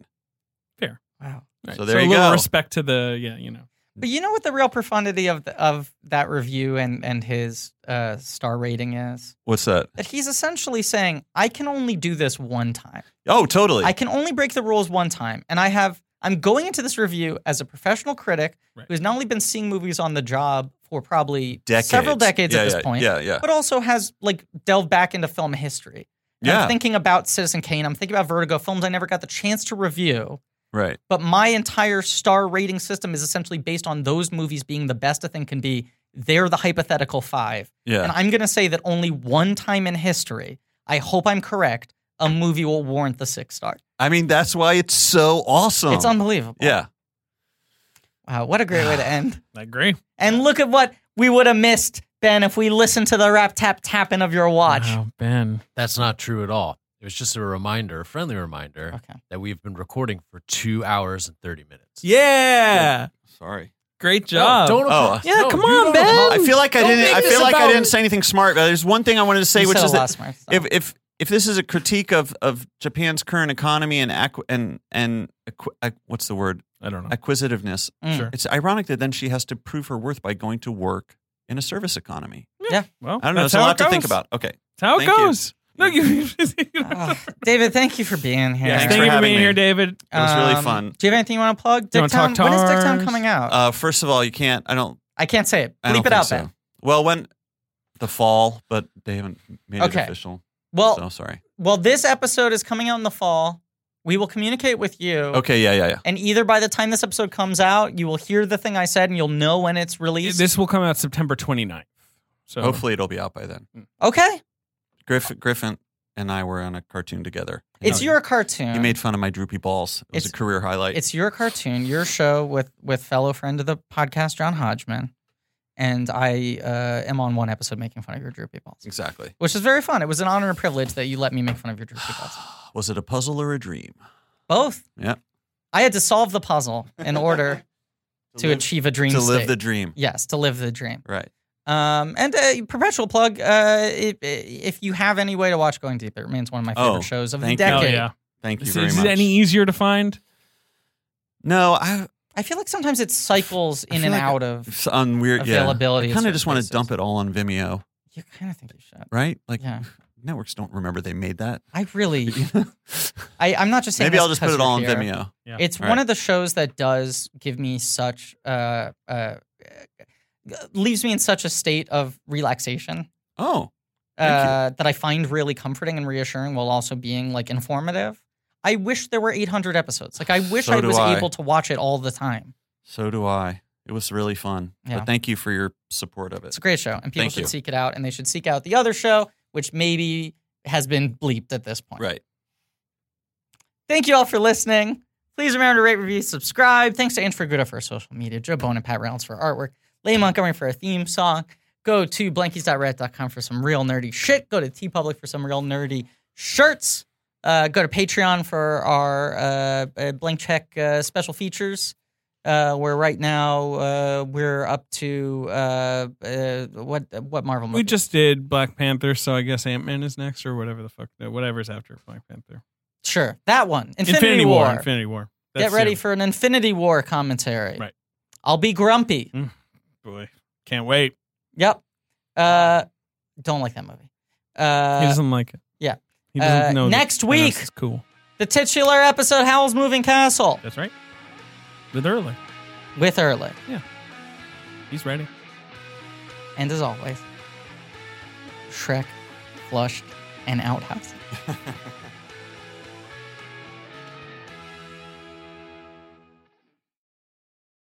Flushing sound.